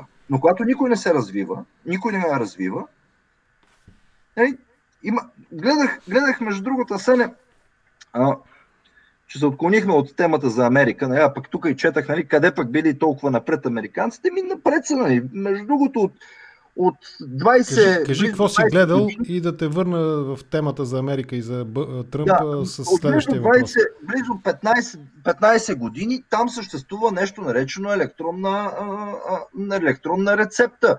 Пращат ти имаш си апликация, пращат ти на апликацията рецептата, отиваш в аптеката или даже не отиваш в аптеката, отваряш онлайн, сканираш си QR кода и ти изпращат лекарствата на адреса. Изцяло дигитализиран, ти въобще не ходиш никъде. Тук се сещам как се шегувахме преди 10-ти, като видим някой автомобил, нали, в частност американски, да речем. Тогава Понтиак правиха едни много такива почти футуристични и даже съм виждал понякога по улиците, нали, такива модели. И това, което се шегувахме, беше добре дошли, брати, от космоса. Ни, че трябва да носим такива плакати, добре дошли. Какво ползваме ние? Извинявай, какво ползваме всички ние? Какво ползваме? Тия продукти, и Фейсбук, и Twitter, и така, какво са? Нали, говоря като продукти, кой ги е създал? Нали, някакви хора, не в Европа, за съжаление го казвам, в Щатите са го създали. И те наистина са много напред технологично. Те изпращат ето го Мъск. Кой изпраща ракета в космоса? Европа ли изпраща ракета в космоса? Другарите от Роскосмос казаха, че Мъск произвежда батут. Да, батут произвежда. Ами Безос, който има собствена космическа програма. Джеф Безос има собствена космическа програма. Да се върнем в Щатите.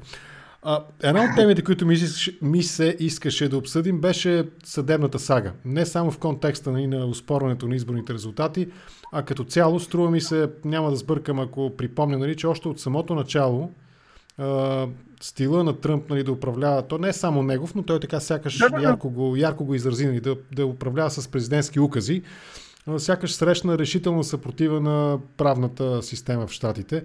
Това можем ли да го дължим на факта, че съдиите са демократи и естествено се противопоставят, т.е. идеологически не са независими, се противопоставят, нали, на американския президент, или ни говори за нещо по-различно?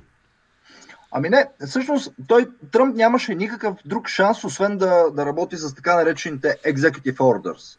Нали, както вече, нали, другия вариант беше да просто да се договарят, това, което правят всички останали президенти. И тук ще дам пример, нали, защото някой... Рейган никога не е управлявал в целите си 2 мандата, не управлява с камара на представителите на републиканците. Между другото, нито един американски републикански президент до 94-та година... Да го поясна. Казваш, защото мисля, че не стана много ясно. При 2 мандата на Рейган, камарата, нали, това беше представителите, е била доминирана от демократите. Да. Мнозинство. От 54-та мисля, че беше, до 94-та година, 40 години, Камарата на представителите е винаги била мнозинството над демократите. Извинявайте, как тогава Айзенхауер, Никсън, Форд, Рейган, Буш са управлявали въобще тая държава? Точно по този начин. Просто са преговаряли... С търсене на съгласие. С търсене на съгласие. Това, което е заложено в американската конституционна уредба. Компромиса. Той е заложен там. Заради това разделение. Тръмп вземем да им предложим да напишат на Капитолия Съединението прави силата. Да го напишат там. Сега да продължи за демократите президенти, преди да стигна до Тръмп. Добре. 1992 година Клинтън спечели изборите.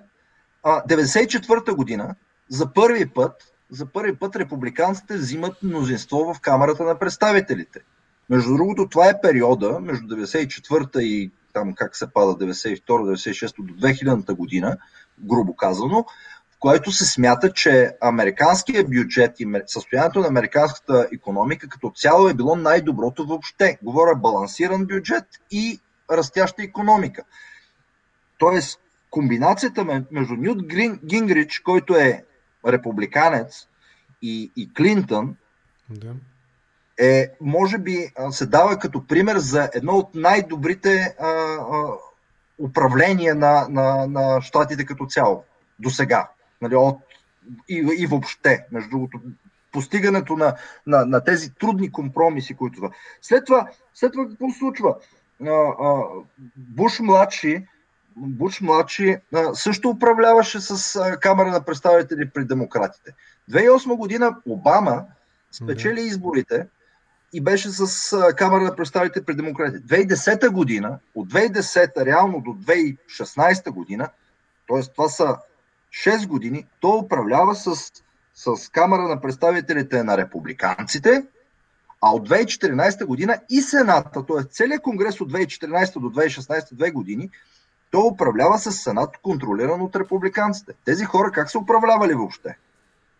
Нали, Тръмп завари една ситуация, в която републиканците контролират Конгреса, те го спечелиха и 2 години всичко беше 6. Нали, от 2016 до 2018 6. Нали, те имаха адженда, която успяваха да припокрият с неговото желание да бъде най-велики и така нататък.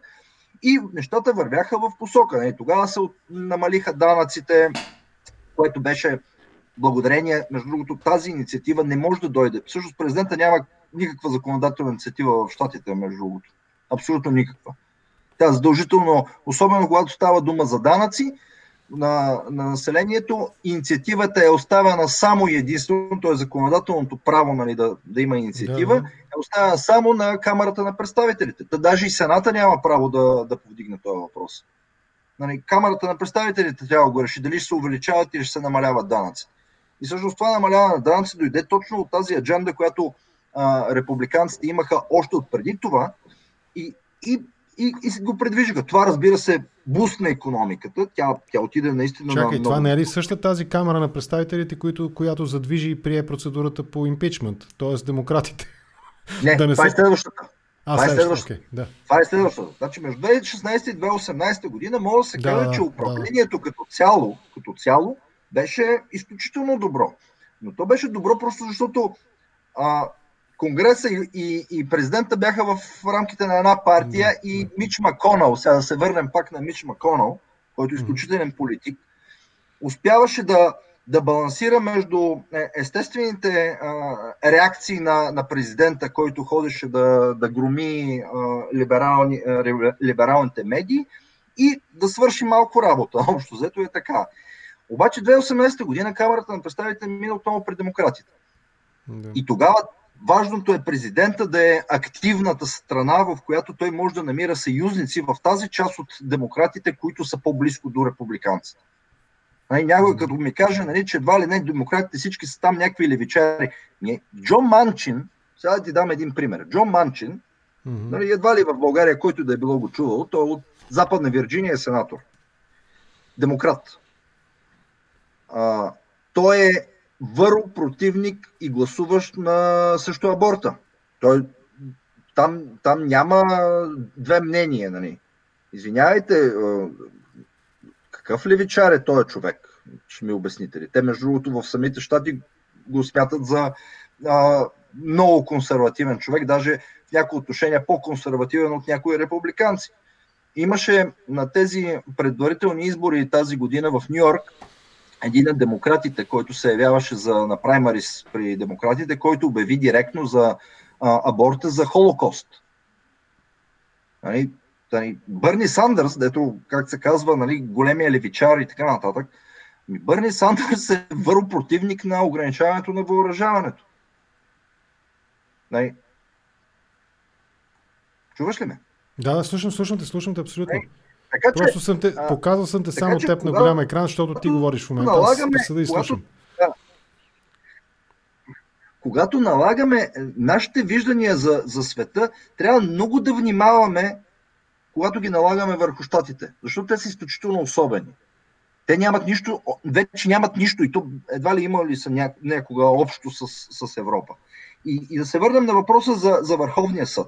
Защото не само Върховния съд, а и съда като цяло.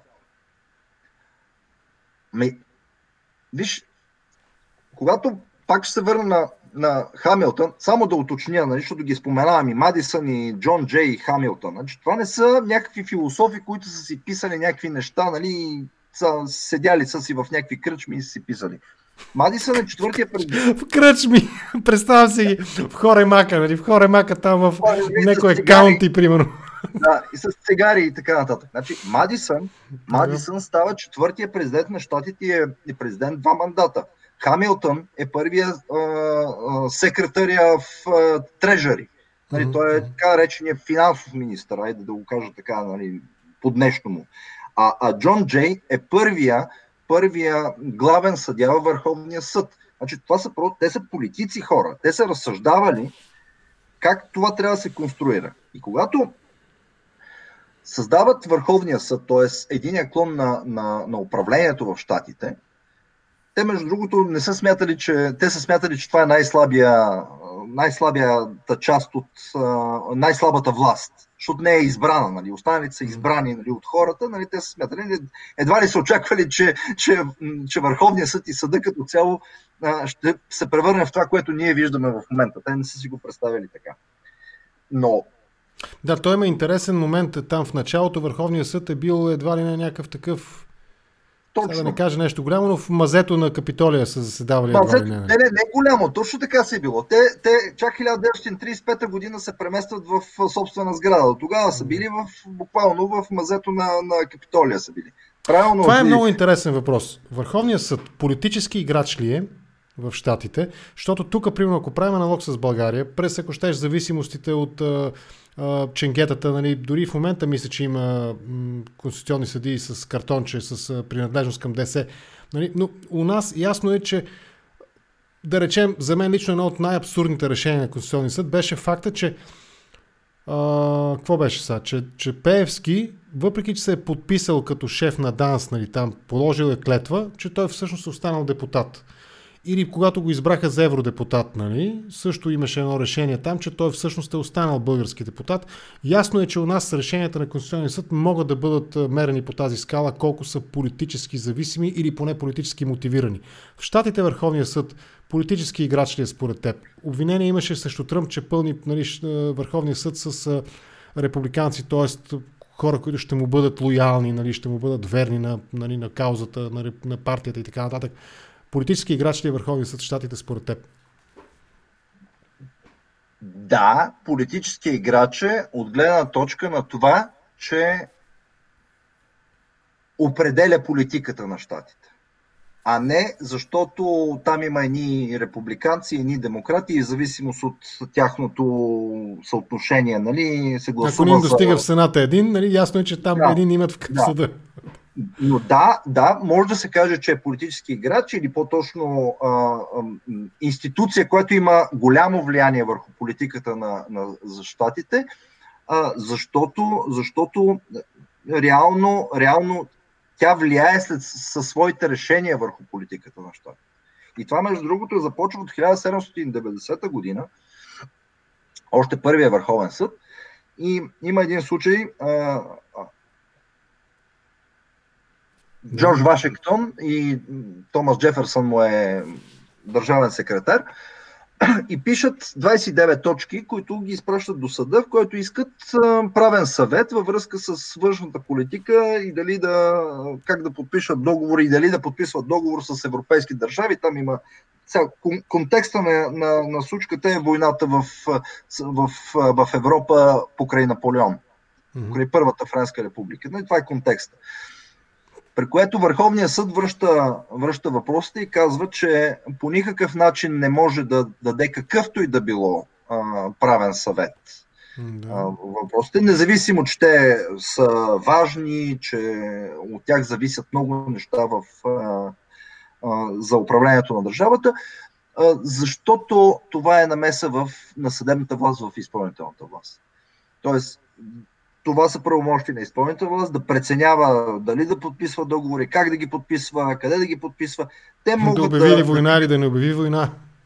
Да, каквото искат да правят, но съда може единствено и само да каже дали съответния закон, нали, съответния договор или каквото се подпише от изпълнителната и законодателната власт, отговаря на Конституцията.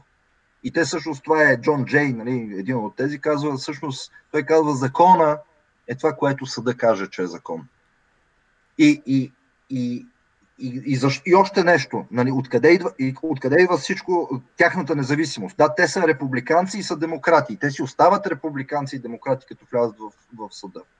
Нали, те изведнъж, нали, не са били до вчера републиканци, изведнъж ги избираш за съдия, нали, той каза, аз вече не съм републиканец. Не, напротив, той си остава по мислене и по това като републиканец.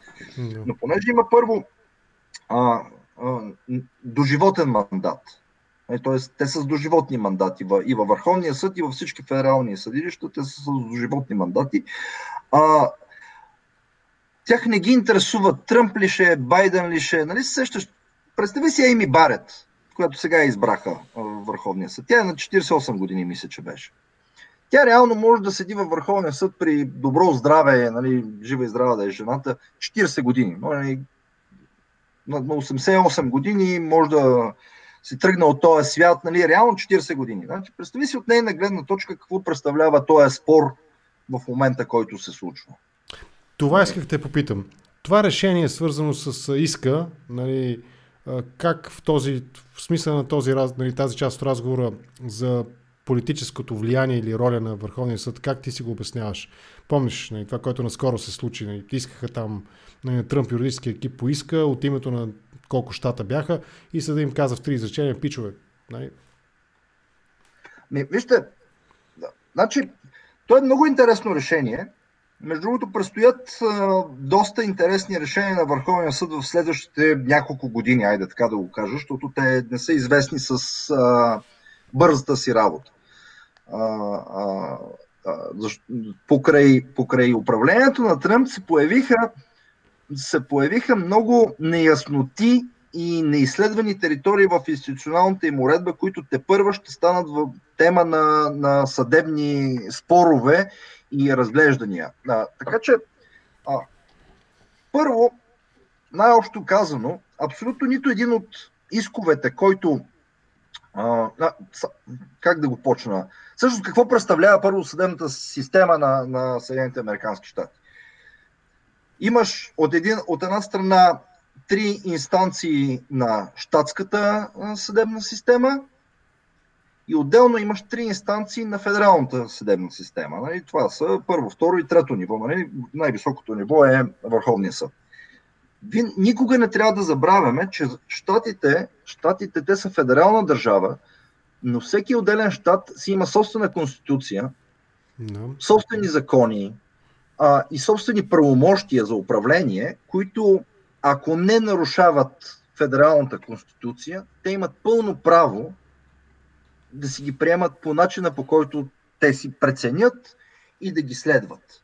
Нали, това е основата на техния федерализъм. Всичките искове, които около 50, нали, защото те не са само от кампанията на Тръмп, а от приятели, най-общо казано, които бяха внесени, защото аз ги четях, нали, те се публикуват, всичките им искове се публикуват, решенията на съда много е публично, всичко е много публично. В нито един от исковете, които беше зададен от кампанията на Тръмп в различните щати, нямаше това, което се говореше политически. Значи, какво се говореше политически? Тук има едни разбойници, крадци, които умрели, гласували, нали, и така нататък. И едва ли не, те са обърнали резултата. Разнасяли турби, чували с носили турби, чували и те обърнали резултата. Сега първо искам да кажа, че няма да се очудя, ако има починали лица. То в България има. То в България има, пък камо ли, щатите, що да няма починали лица гласували. Но истината е, че системата е така хваща. Даже да числото, което се цитираше за починали лица да е вярно, те не са включени в преброяването. Поради много, много причини. Но всъщност исковете, като четях какво искат в тия искове, нямаше нито едно за фалшификация на избори. Те бяха атака за процедурите. Нали, тая процедура дали отговаря на закона или не отговаря. Дали бюлетините, които са дошли в деня на изборите, но след затваряне на изборния ден, трябва да се броят или не, а не дали тези бюлетини са фалшиви или не. Нали, не знам дали ясно публиката може да направи разликата. Нали, тоест, атаката беше по процедурите, а не за директно. Те не представиха нито едно доказателство, освен приказките на Руди Джулиани за някакви мащабни фалшификации. Нали. Това е от едно ниво. Нито един от тия искове не можеше да отиде във Върховния съд. Нито един. Защо? Защото първо, че в федерален съд, който и да е, не можеш да внесеш иск. Ей така. Тоест ти можеш да го внесеш, но иска няма да бъде разгледан, ако той е проблем на щатското законодателство. Тоест, ако в дадения щат има, да кажем, фалшификация на изборите, ти не можеш да внесеш иск в федералния съд. Федералния съд ще ти го върнеш, ходи си в щатския съд, там да си го разглеждат. Защото федералния съд отговаря само за федерални проблеми. Тоест, ако искаш да съдиш някой в друг щат, който живее в друг щат, ти ще го внесеш в федералния щат. Тоест някъде, където има някаква връзка. Отделно от това, за да стигнеш пък във Върховния съд и Върховния съд въобще да го разгледа този случай, значи имайте предвид, че във Върховния съд грубо на година влизат около 6000 случая, а се разглеждат около 80. Това е съотношението. Това не го знаех, да. Това е съотношението Върховния съд. Може го сметнеш на ум, че аз съм слаб с математиката. Колко процента са това? Това е една десета с 60. Значи около, да кажем, 12-14%. Не бе, 1,2. Чакай, сега ще го разделим. Сега веднага, само секунда. 8 делено на 600. Така го разделим. 6000. Не, трябва 8 делено на 600, така ли? Да. 0, колко? И това го умножавам по 100 и получавам 1,3. Точно така. 1%. Да. Тук чета един твой зрител, който пише, ама те в процедурите фалшификациите са именно в процедурите. Ама, чакайте малко. Къде ги четеш? В YouTube ли седиш или в Facebook? YouTube не знам, тук ми върви на платформата ми върви всичко. Ама чакайте сега малко. Като влезеш в съда, не можеш да кажеш, понеже процедурите и затова аз подозирам, че има фалшификации. Ти или влизаш и казваш, процедурите нарушават закона, което е точка А, ние ги атакуваме, защото те нарушават закона, което не е верно, защото тия процедури са приети и бяха приети от щатските легислатури, нали, т.е. щатските конгреси, и то, между другото, почти всичките бяха контролирани, са контролирани от републиканци, или влизаш и казваш, има фалшифицирани бюлетини. Значи не може това, ама те фалшификациите са от следствие на процедурите. Значи, или процедурите са незаконни и изкривяват резултата, или някой извършва фалшификация. Нали, няма вариант, в който процедурата евентуално може да предизвика нещо да се случи незаконно, но това е, нали, ама чакайте, това ако стане, то може да стане това. Нека да го опростим така, прав ли съм? Дали седи на 2 метра наблюдателя или на 50 см от масата, не влияе върху резултата от броенето. Може да е било незаконно, че е бил на 2 метра, но резултатът да е легитимен. Точно така. И освен това, по темата наблюдатели, точно за това казах, че във всеки щат си определя правилата.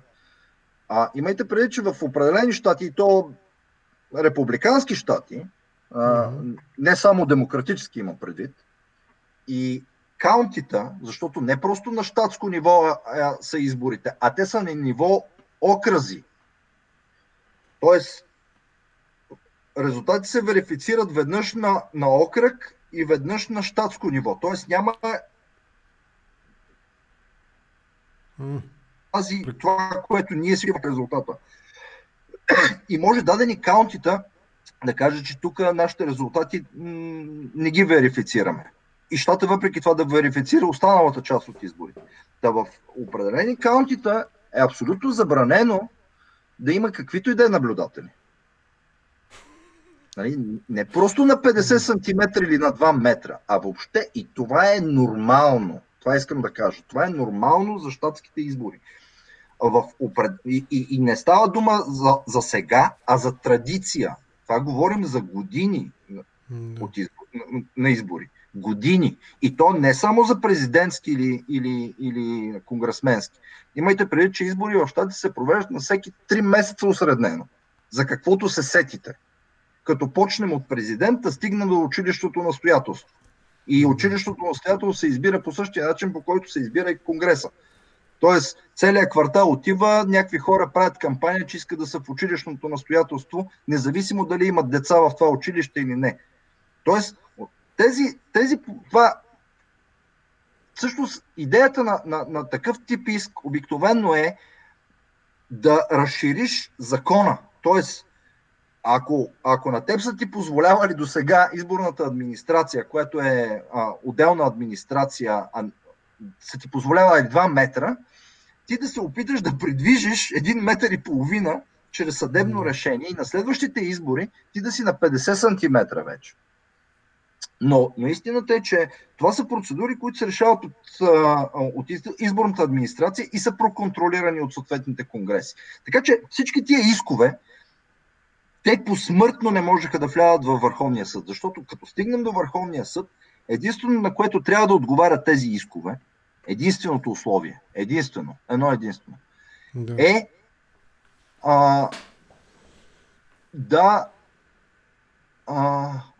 нарушават Конституцията. Тоест,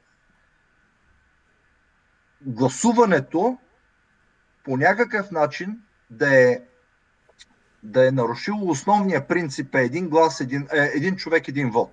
Например, и ти да успееш да го докажеш това. Нали? То не е просто... Тоест, някъде, той има 10 поправки свързани с гласуването. Примерно, даден каунти или даден щат са забранили на жените да гласуват.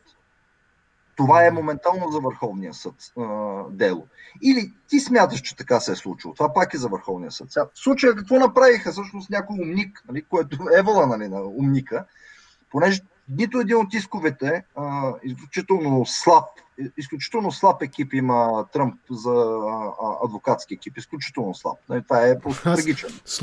Слушах едни коментари на юристи американски, защото те са трагични тия хора. Джулиани, той не е влизал в съдебна зала от десетилетия, нещо от рода. Той няма никаква идея за какво става дума. Сидни Паула и четах, понеже те са, пак казах, всичките те са публикувани. Тя пише с малки и големи букви исковете си до съда, нали? Се сещаш, все едно някои от твоите зрители, ето пише само с капслок, да. Нали? Това са изключително слаби. Дано поне да слага по една точка и по една удивителна, а не по един. Не, там има грешки, които са буквално показват, т.е. съда ги разглежда някои от исковете и като неуважение към съда. Те са с правописни грешки, с цитиране на неща, които нямат връзка с случая, нали, нали, много са такива неща. Искам да кажа, но някой умник, нали, имало е все пак един умен човек, който успява да открие начин, по който иск трябва да отиде директно във Върховния съд. Защото това е проблема. Как да стигне иска във Върховния съд?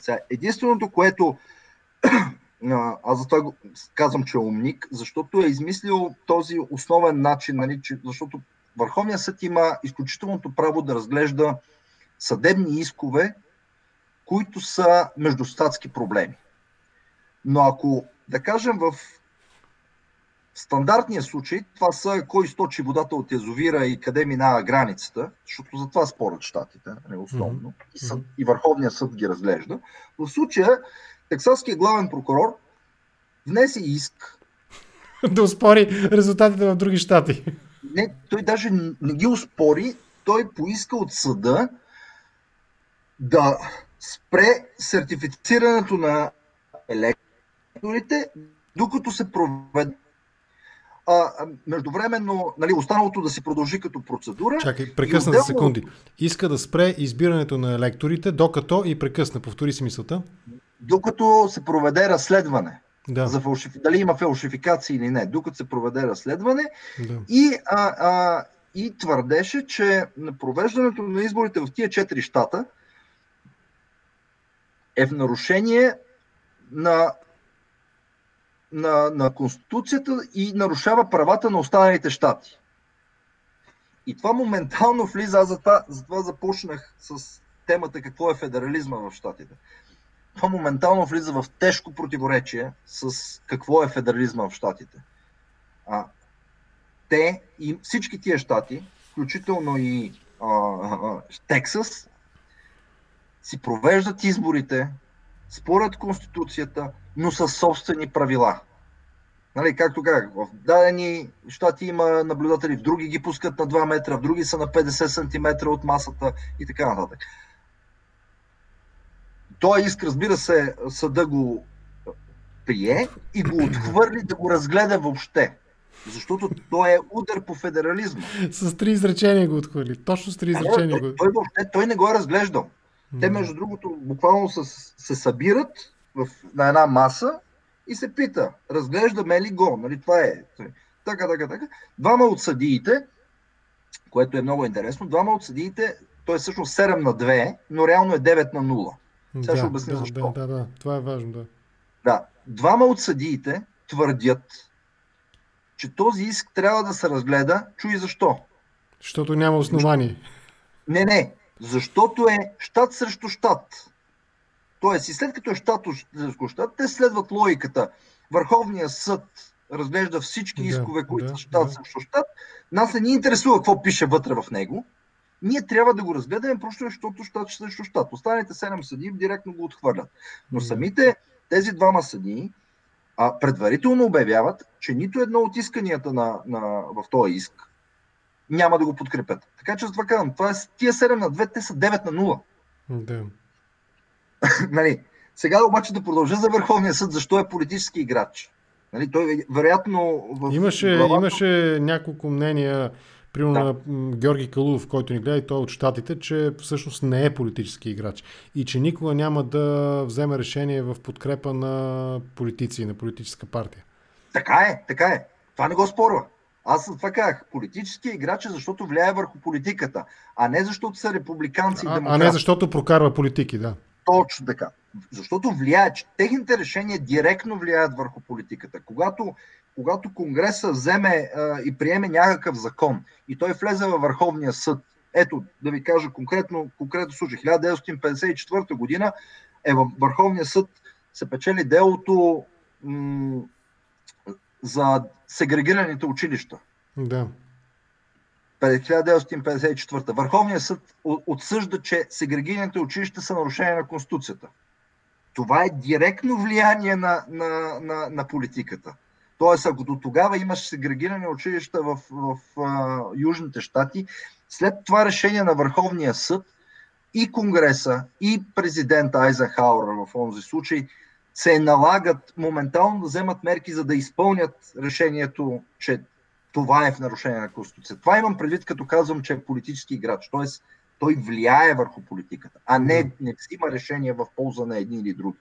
И сега, примерно, след този случай с 7-те и 9-те на 0, който вероятно Тръмп си е представил, че след като той ги е назначил, нали, те ще гласуват за него. Нали. Всъщност нито ги е назначил той, нито нали, Сената ги одобри. Нали. Благодарение на Мич Маконъл въобще се случиха тия гласувания. Но както и да е, нали, темата е друга. Ето сега, точно преди да излезе в почивка преди Коледа, Върховният съд взе едно ключово решение, което ще има значение за 2022 за изборите. Да. Върховният съд взе решение, че недокументираните емигранти, тези емигранти, които са без документи, няма да бъдат включени в преброяване. Т.е. те ще бъдат преброени, както в момента има преброяване в щата, то приключи вече, преброяване, няма да бъдат включени в преброяване на районите, които избират конгресмени. Какво имам предвид? Те нямат право да гласуват. Значи трябва да се знае. Тези, които нелегални и всякакви без документи имигранти, те нямат право да гласуват. Но винаги от 1929 година насам, винаги, те са били броени, защото те са там. И на базата на това население, районите в щатите, на определените щати, на конгресменските райони, са се определили колко да бъдат. Тоест, приеми следното. Ако имаме 10 района в София, които избират по един конгресмен, имаме 100 човека. От тия 100 човека 20 са недокументирани, т.е. нямат документи. Останалите са 80. Обаче тия 100 човека определят 10 района. Ако са 80, трябва да определят 8 района.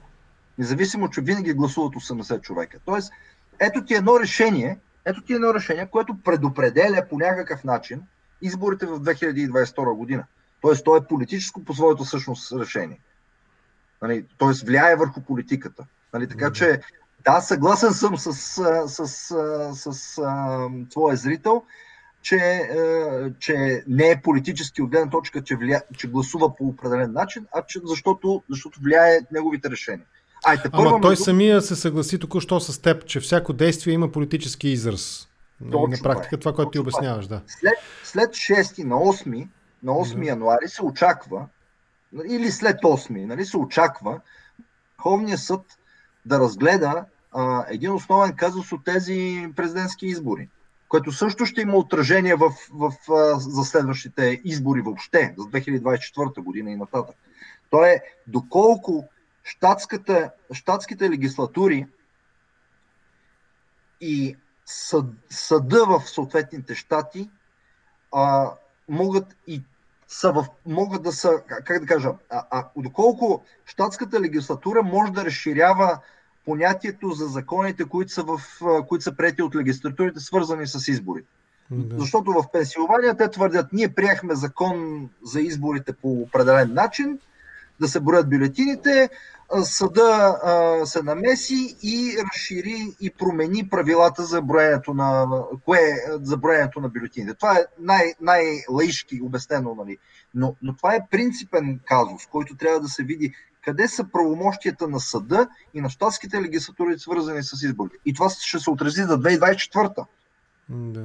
Така че Върховният съд там е много, много важен, защото той де-факто ние трябва да го разглеждаме като последната преграда пред посегателствата на законодателната и изпълнителната власт спрямо гражданите, спрямо свободата на гражданите, спрямо свободите на гражданите.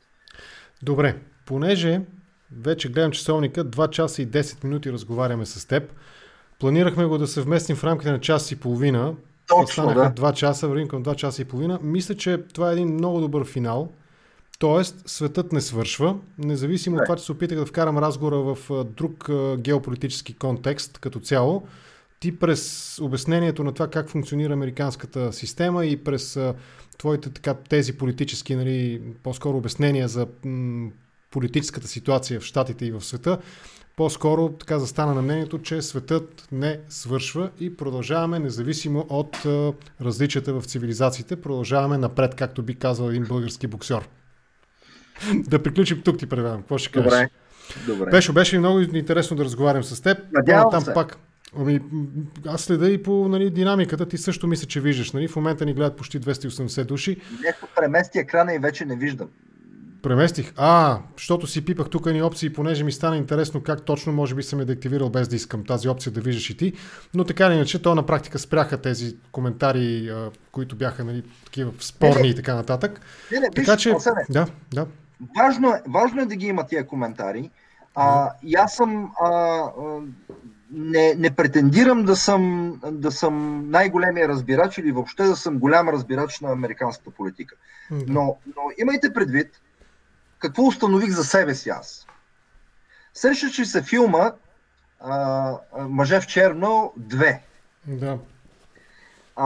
Томи Ли Джонс и Уил Смит отидаха на гарата, отвориха там едно шкафче, нали, и там имаше едни човечета, нали, които бяха си изградили часовника, мисля, че на Томи Ли Джонс. Да. Не знам дали си го спомняш този момент. Да. Нали, че света, нали, и Уил Смит му каза, ама ти защо си ги затворил в това шкафче, те трябва да знаят, че света е по-голям. И той каза, да, ама ако ги извадя от това шкафче, ти знаеш какво ще им се случи на тях в съзнанието. Точно. Да, разбирам, да. Нали, когато гледаме американската политика, ние не виждаме адски много неща. Ние виждаме, когато нещата станат толкова конфронтирани, че те излязат извън Америка. Нали, защото аз тук случай мога да разказвам много, нали, какво се случва. И ние гледаме американската политика буквално през ключалката. Да. И съответно се опитваме, но сещаш колко малко всъщност разбираме от американската политика, като гледаш през ключалката. Аз лекичко съм открехнал вратата, нали? И съм потресен от това, което виждам, защото това е нещо наистина уникално и е нещо различно. Някаква различна вселена е това нещо. Добре. Добре, нека да приключим тук все пак наистина, за да не продължим прекалено много. Благодаря ти за този разговор, беше ми изключително интересно. По-натам ще те поканя пак, за да продължим темата. Благодаря ти. Чао. Чао за сега.